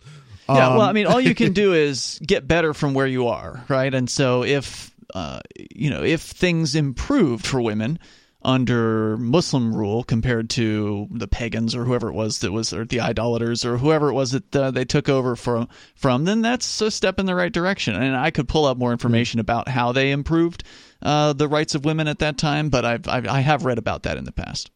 Mm-hmm. I'm not going to say that they were equal. They weren't. And I take your point from the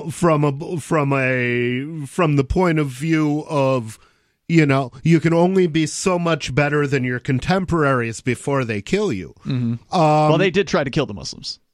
Well, yeah. And the Muslims tried to kill them right back. There was a lot of killing on all the sides. There was, but Muhammad's preachings actually said that if your enemy comes and attacks and then turns and runs away, that you aren't supposed to go after them. So his lessons that he was trying to impart were actually self-defense. Right. Although I don't know, but the other reason for saying that is that's a great way to ambush somebody is you send in an insufficient attack, mm-hmm. and then when they chase the survivors out, you then kill their expeditionary force because they run out thinking, oh, we're winning and all overconfident, and then they fall right into a trap. So that may have just been tactical. No, advice. It wasn't that, because he also forgave attackers as well and spared their lives. Yep. Yeah, they're not as it's not as monstrous of a religion as the talking heads on the Fox News would have you believe. Oh well, no, and from my point of view, Islam and Christianity are pretty much equally very similar. Yeah, I mean they're equally horrible, and Orthodox Judaism as well, in that they're all they're the Abrahamic religions, I believe, is the category. I mean, they're all based on the idea that if you hear voices in your head telling you to kill your children and you're a righteous man, you'll kill your children. That's what Abraham was willing to do, and that's what made him the father of that whole set of religions. I gotta the say, whole though, thing is based on a moral abomination. Nobody, I have to say that the worst religion, of course, is statism.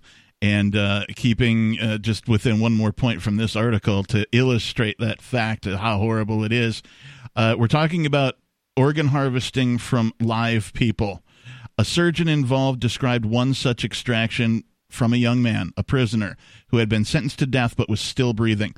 The man was a Muslim, a member of the Uyghur minority, and in the mind of the Saudi customer, his organs were halal, religiously appropriate, worth the heavy price paid. So here we have the largest religion, a government, right, that folks believe in, helping out another religion to harvest organs from live human beings.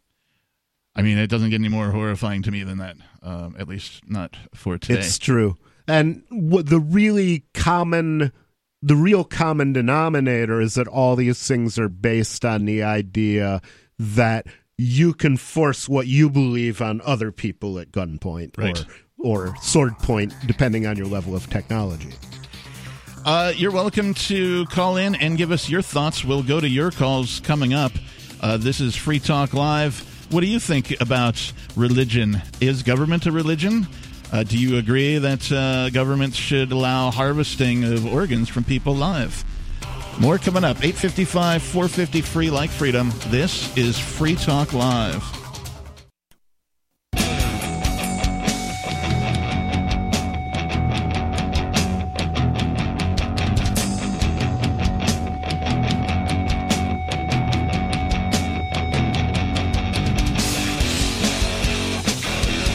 Yes, it's Free Talk Live.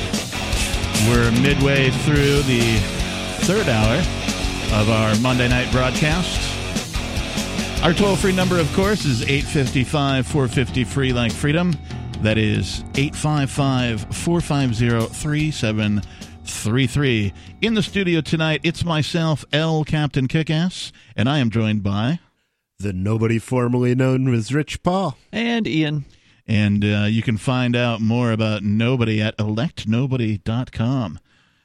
He's up to some fine shenanigans, and you can find out more there. It's true. I'd return the favor, but I don't know your URL. That's all right. It's elcaptainkickass.com. elcaptainkickass.com.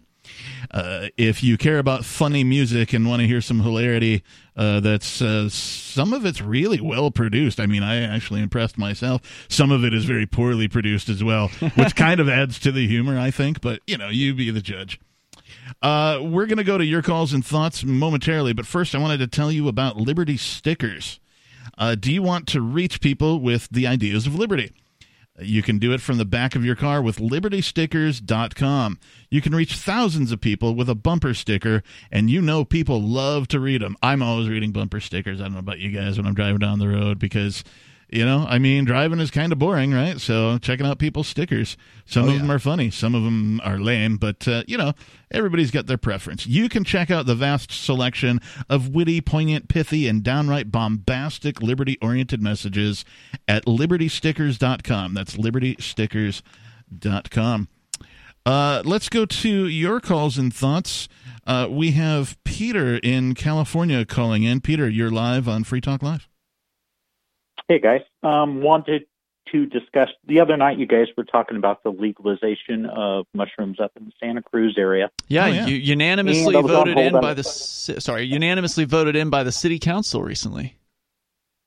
Yeah, I'm so against that. Not only am I against that, I'm against 100% for legal medical marijuana, 100%. But for recreational marijuana, absolutely not. But I'm also... Why do you want to keep putting people in prison? Well, I'll tell you what. I think alcohol should be illegal also. And I'm gonna ask you guys a question. Go ahead. Maybe I'm not. You definitely Let me ask you a question. Is anybody in the studio an addict or ex-addict? Any type of drugs or anything? I have used drugs, certainly, and I've done everything out there. I definitely had a crack problem for about 6 months a few years ago. Okay, so you've had issues. Sure. I was full-on nicotine addict, at least 15, 18 years, something. I've drank every night for quite a long time. I quit drinking like that back in August. Yeah, see, the interesting thing is the way I quit smoking crack, and the reason that I started was to test out the theory that this would work, is by using LSD. I tripped several times, and that's how I gained the willingness, and it caused me to actually see the patterns in my life that were causing the addiction and the general addictive behavior, because even before I started smoking it, I was engaged in other addictive behavior like chasing girls, and it allowed me to see what was wrong with my thinking that was causing my general obsessive compulsive behavior. So you solved your drug addiction with a drug? Was an amazingly... It made a huge difference in my life. I have a question for Peter. Do you think the manufacturers of pharmaceuticals like Adderall and things like that, do you think those folks should be put in prison? Absolutely not. Why not? Okay, I'm going to speak real quick here. This is coming from an ex-addict. I was not only a heavy alcoholic, I had an opiate problem, I've done methamphetamine. Okay. So speaking as an serious addict for many, many years, if you were to put opiates on a shelf in Walgreens, legalize it, I might as well just dig my damn grave. And I have a cousin who's a heroin addict. And he agrees with me. You'd be surprised that most heavy opiates are on a shelf in Walgreens, dude. It's called hydrocodone. True, although it's not available in there without permission. Yeah, I can't walk in there with $10 and buy it. Yeah, you see, they have a saying in AA. They say they didn't close the bars when I got sober. They didn't close the liquor stores. Changing the world didn't solve the problem. Changing me did. And if you haven't gotten to the point where you can walk into a liquor store without buying liquor, then what you need to do is go to some meetings or find some sort of help, because your problem is not resolved. Sobriety without changing who you are is a pointless and temporary exercise. Well, I've been sober for a year now, so that's that's behind me. Do you go to I meetings? don't miss being high. I don't miss being high at all. I miss the life that came with it. And it destroys lives. Not only that, with legalized marijuana recreationally, it's put more drunks on the road. Now, wait a minute. Fewer people are drinking because they're smoking weed instead. So the reality is that there are fewer drunks on the road. Wait. Peter, how does legalization of marijuana put more drunks on the road? I don't understand how you arrive at that conclusion. When I say drunks, okay, here we go. When I say drunks, I mean people smoking pot, more people intoxicated. Well, okay, that's not a drunk. That's a stoned person. About. No, you don't know what you're talking about, because somebody do know what somebody who is stoned is statistically a safer driver than a drunk person. So how dare you? That is a joke. No, it's not. Look up the scientific studies on it, dude. You don't know what you're talking about. Yeah, you're LRN.FM. Fuck you. Well, Peter, it was an interesting conversation until you decided to cuss. You know, it's just so sad when somebody who's had their own problems in life decides they're going to go ahead and prescribe jail for everybody else that's had the same problem that they have. Maybe they believe that, and we didn't get to this with him, but maybe he spent some time in jail and it was somehow good for him, or at least he's told himself that it was good for him, and he thinks that everybody else should have the same punishment so they can get out of their problems too. This happens with addicts, though, when they do get sober. Like, there's nothing worse than like a former cigarette smoker who is now an evangelist to get smoking out of the world, right? They want to kill tobacco plants. They want to end the tobacco industry. They chastise anybody who may have a pack of cigarettes in their pocket, much less lighting one up or whatever, right? Yeah. And so when I quit smoking, like I witnessed all this previously with, friends. And that kind of thing that I know were addicts or whatever, or who came out of it. And so, it was like you're saying, it was very difficult for me to, get myself back to a point where like I could go into like the smoking area of a bar with my beer and hang out with my smoking friends and not have one. Yeah. But I did it because I knew that I had to. I had to change myself, which is what nobody's point was. I had to change myself before I could, really function again. But once I did that, it was no big deal. Now I actually don't mind being around smokers. So, 855-450-FREE. More of your calls coming up here on Free Talk Live. 855-450-3733. You can't arrest your way out of this problem. Doesn't work that way. Yeah, no, it doesn't. More coming up. Have you heard of LibertyCon? LibertyCon is not only a convention with great speakers like Whole Foods CEO and co-founder John Mackey and Nobel Prize winner Vernon Smith, but it's also unique because you get a chance to network with more than 70 pro-liberty organizations, one-on-one for the purpose of career advancement, business, and internship opportunities. Visit LibertyCon.com and use code FTL for a $10 discount on your registration. Learn more at LibertyCon.com.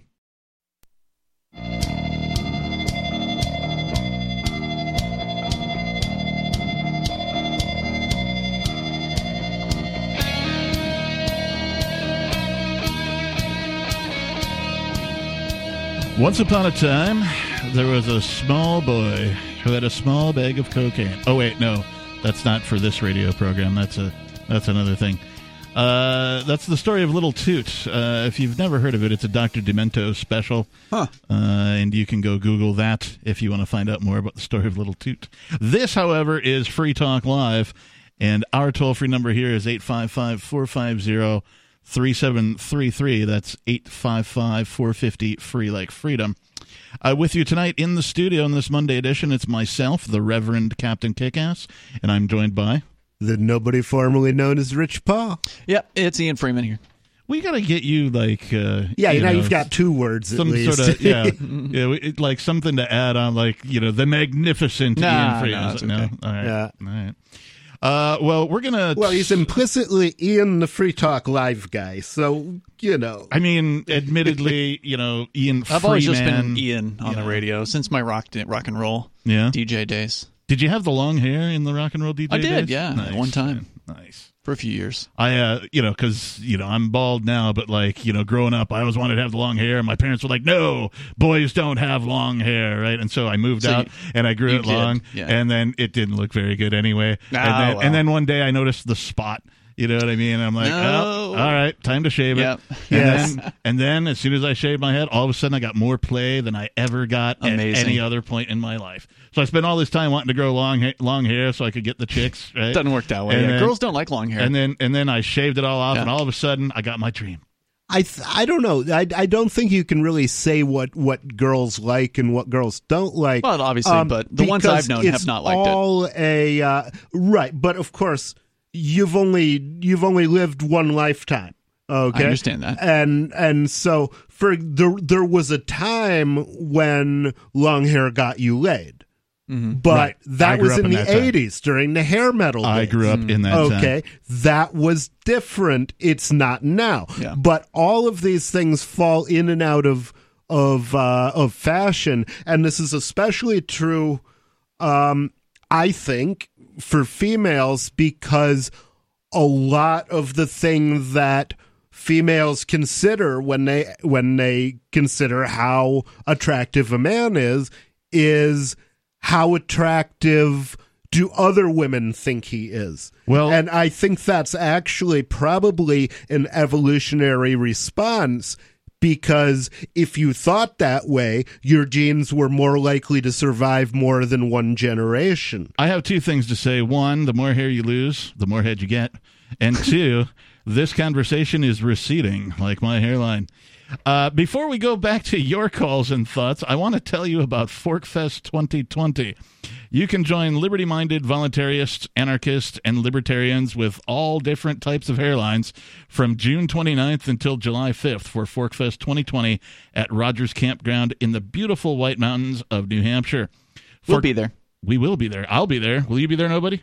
I will be there. Nobody will also be there, so we'll be there. No, I'll be in charge. Nobody will be there. And nobody will be in charge. Because ForkFest happens the week after Porcupine Freedom Festival, and ForkFest is decentralized, which means no one is in charge. Not nobody. No, Jay's not doing it this year. It's me. That also means there's no ticket cost. Just reserve your camping, RV site, or motel room with Rogers Campground for June 29th until July 5th. where better to celebrate Independence Day than around other freedom-loving activists in the Shire? You can simply relax and go camping with other liberty lovers, or you can create whatever experience or event you'd like others to have. If you're planning an event for ForkFest, be sure to let others know in advance. You can connect with other ForkFesters via the unofficial Telegram chat or the ForkFest forum. Links to those are on the unofficial website, forkfest.party.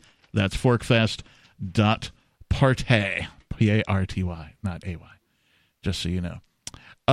Let's see. Let's go to your calls and thoughts. We have Surf Daddy from Ventura, California calling. Surf Daddy, you're live on Free Talk Live. What's on your mind? Hey, guys. How you doing? Great. Pretty good. Hey, what's up with the callers lately?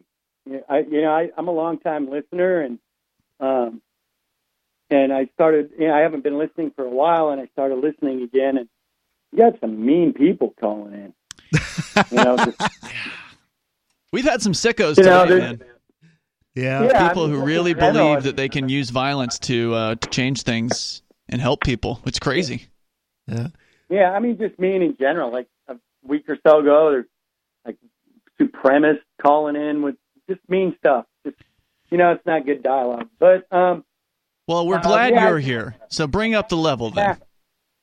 All right. No, I just calling because I was listening to the story with China and the whole harvesting of organs and all that. Yeah, speaking of mean people, right?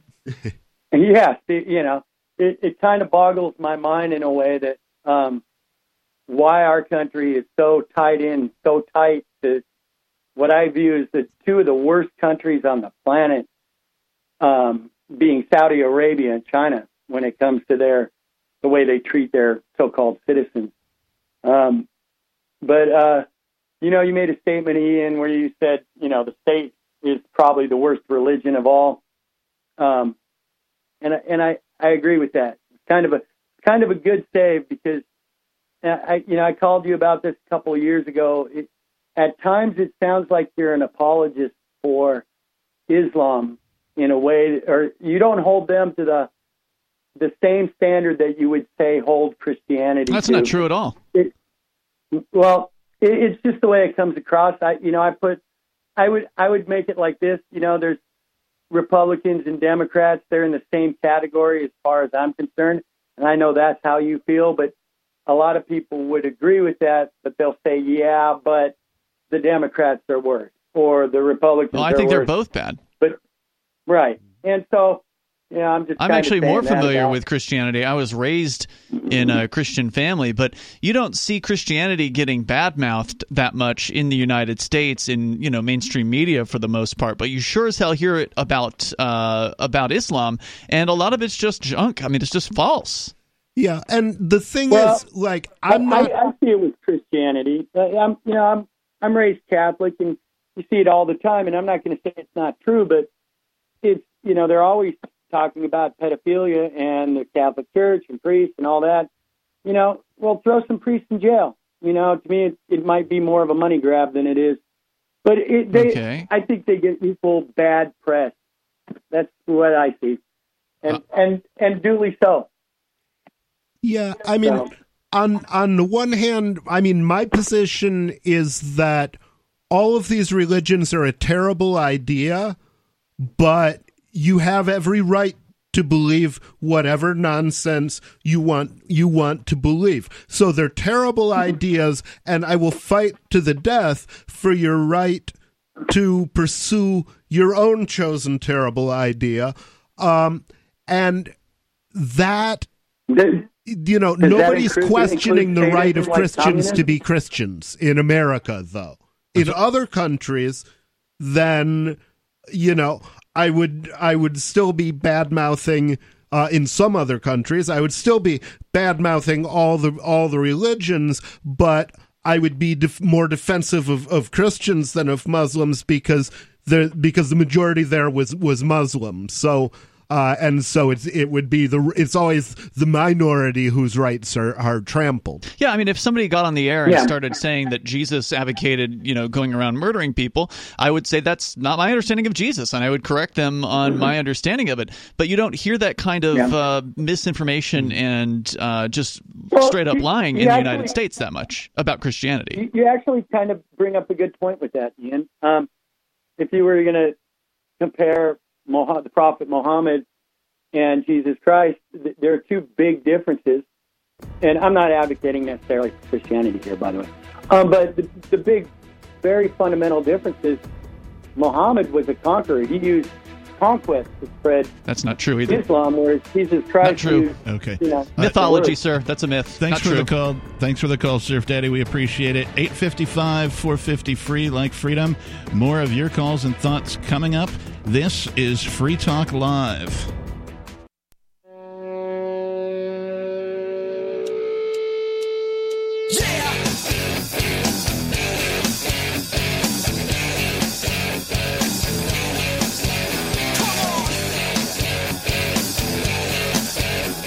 This is Free Talk Live.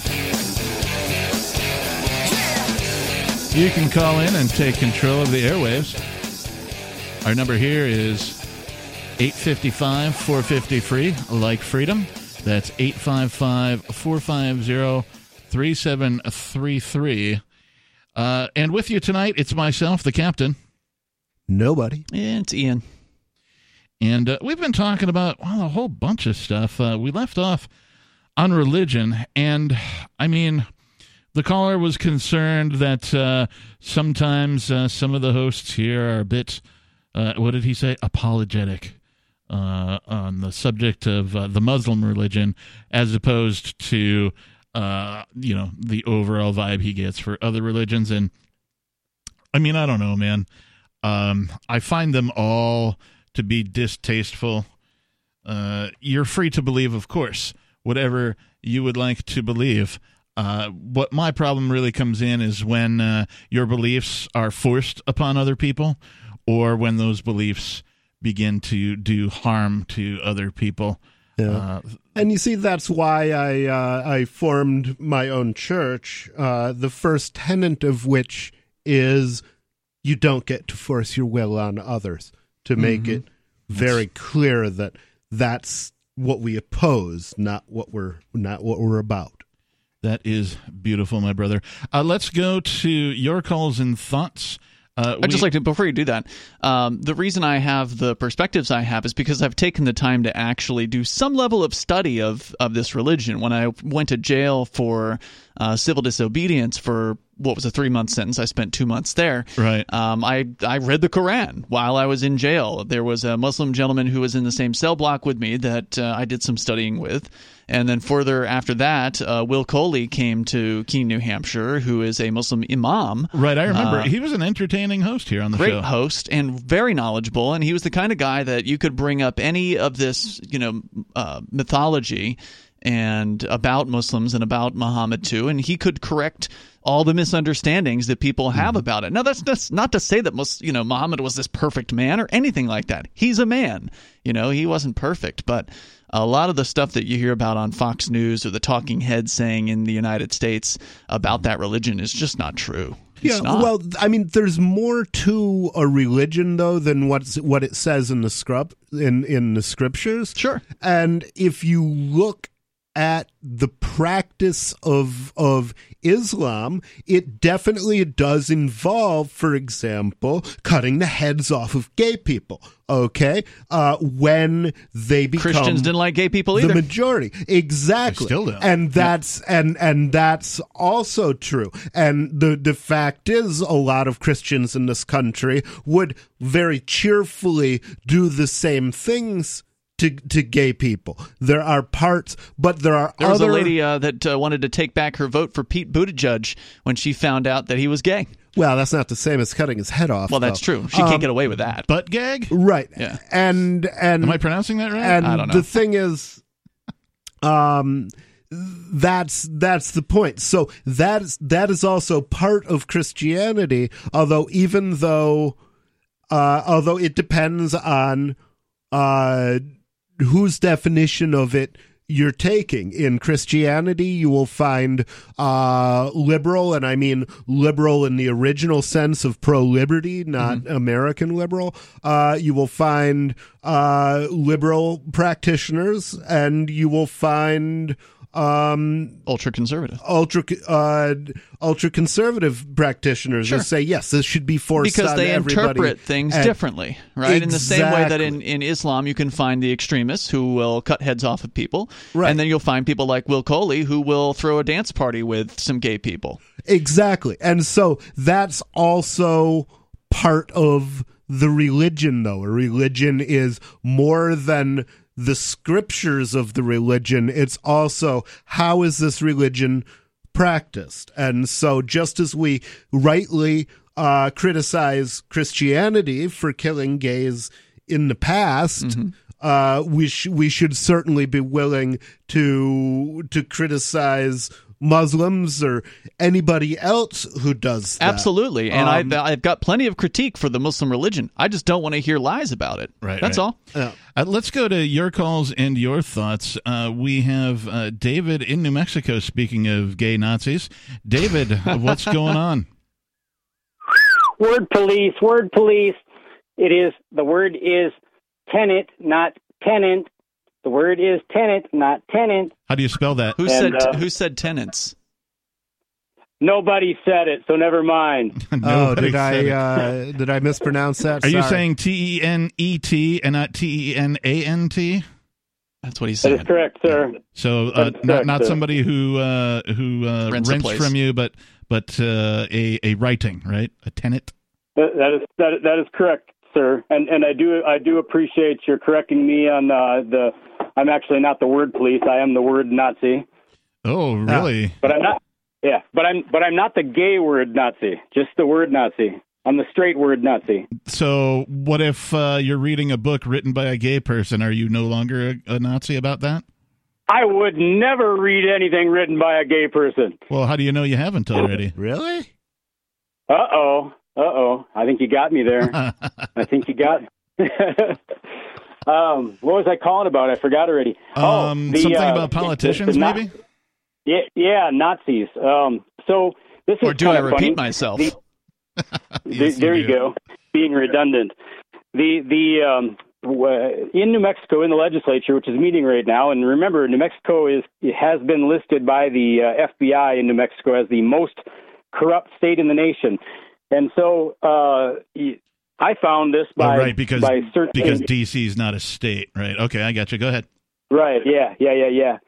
Reporter kicked out of committee meeting.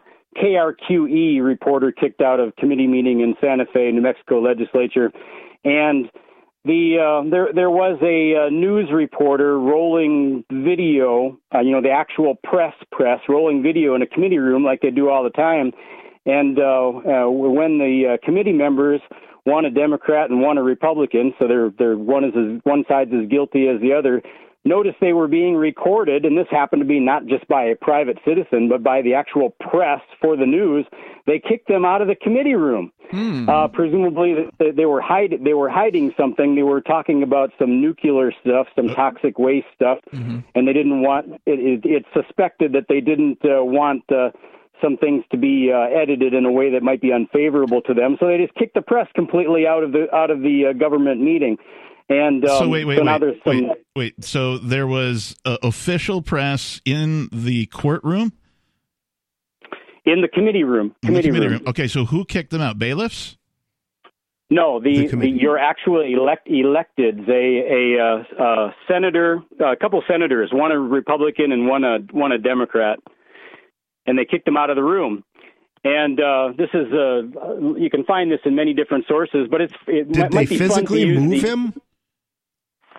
No, well, they didn't have to. They told them with their words, "Get the hell out of here!" And the Rachel Knapp reporter got the hell out of there. and then made us think about it afterwards, and looks like there might be some lawsuits.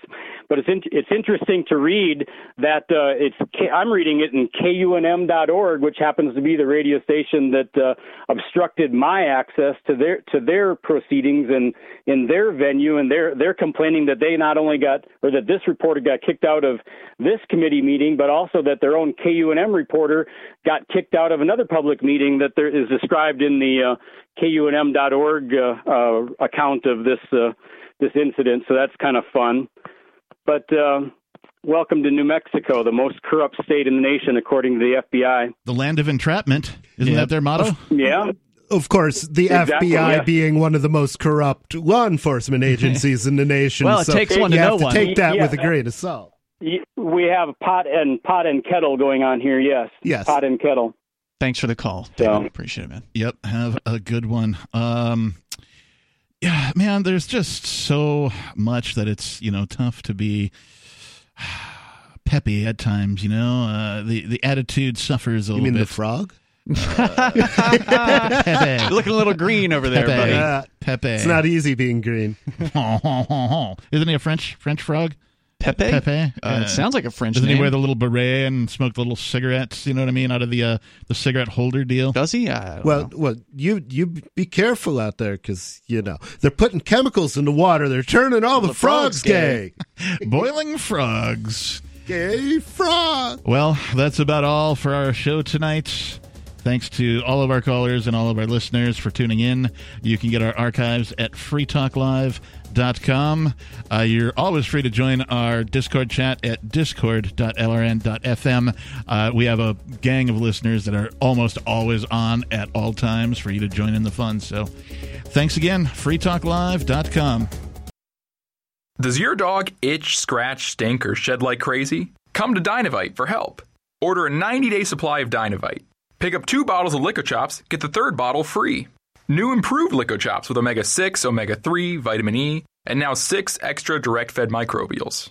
Even better for the digestive tract and immune system. And dogs love it. Try LicoChops. Buy 2, get 1 free. This is Henry Lukasevic for Dynavite. DINOVITE.com.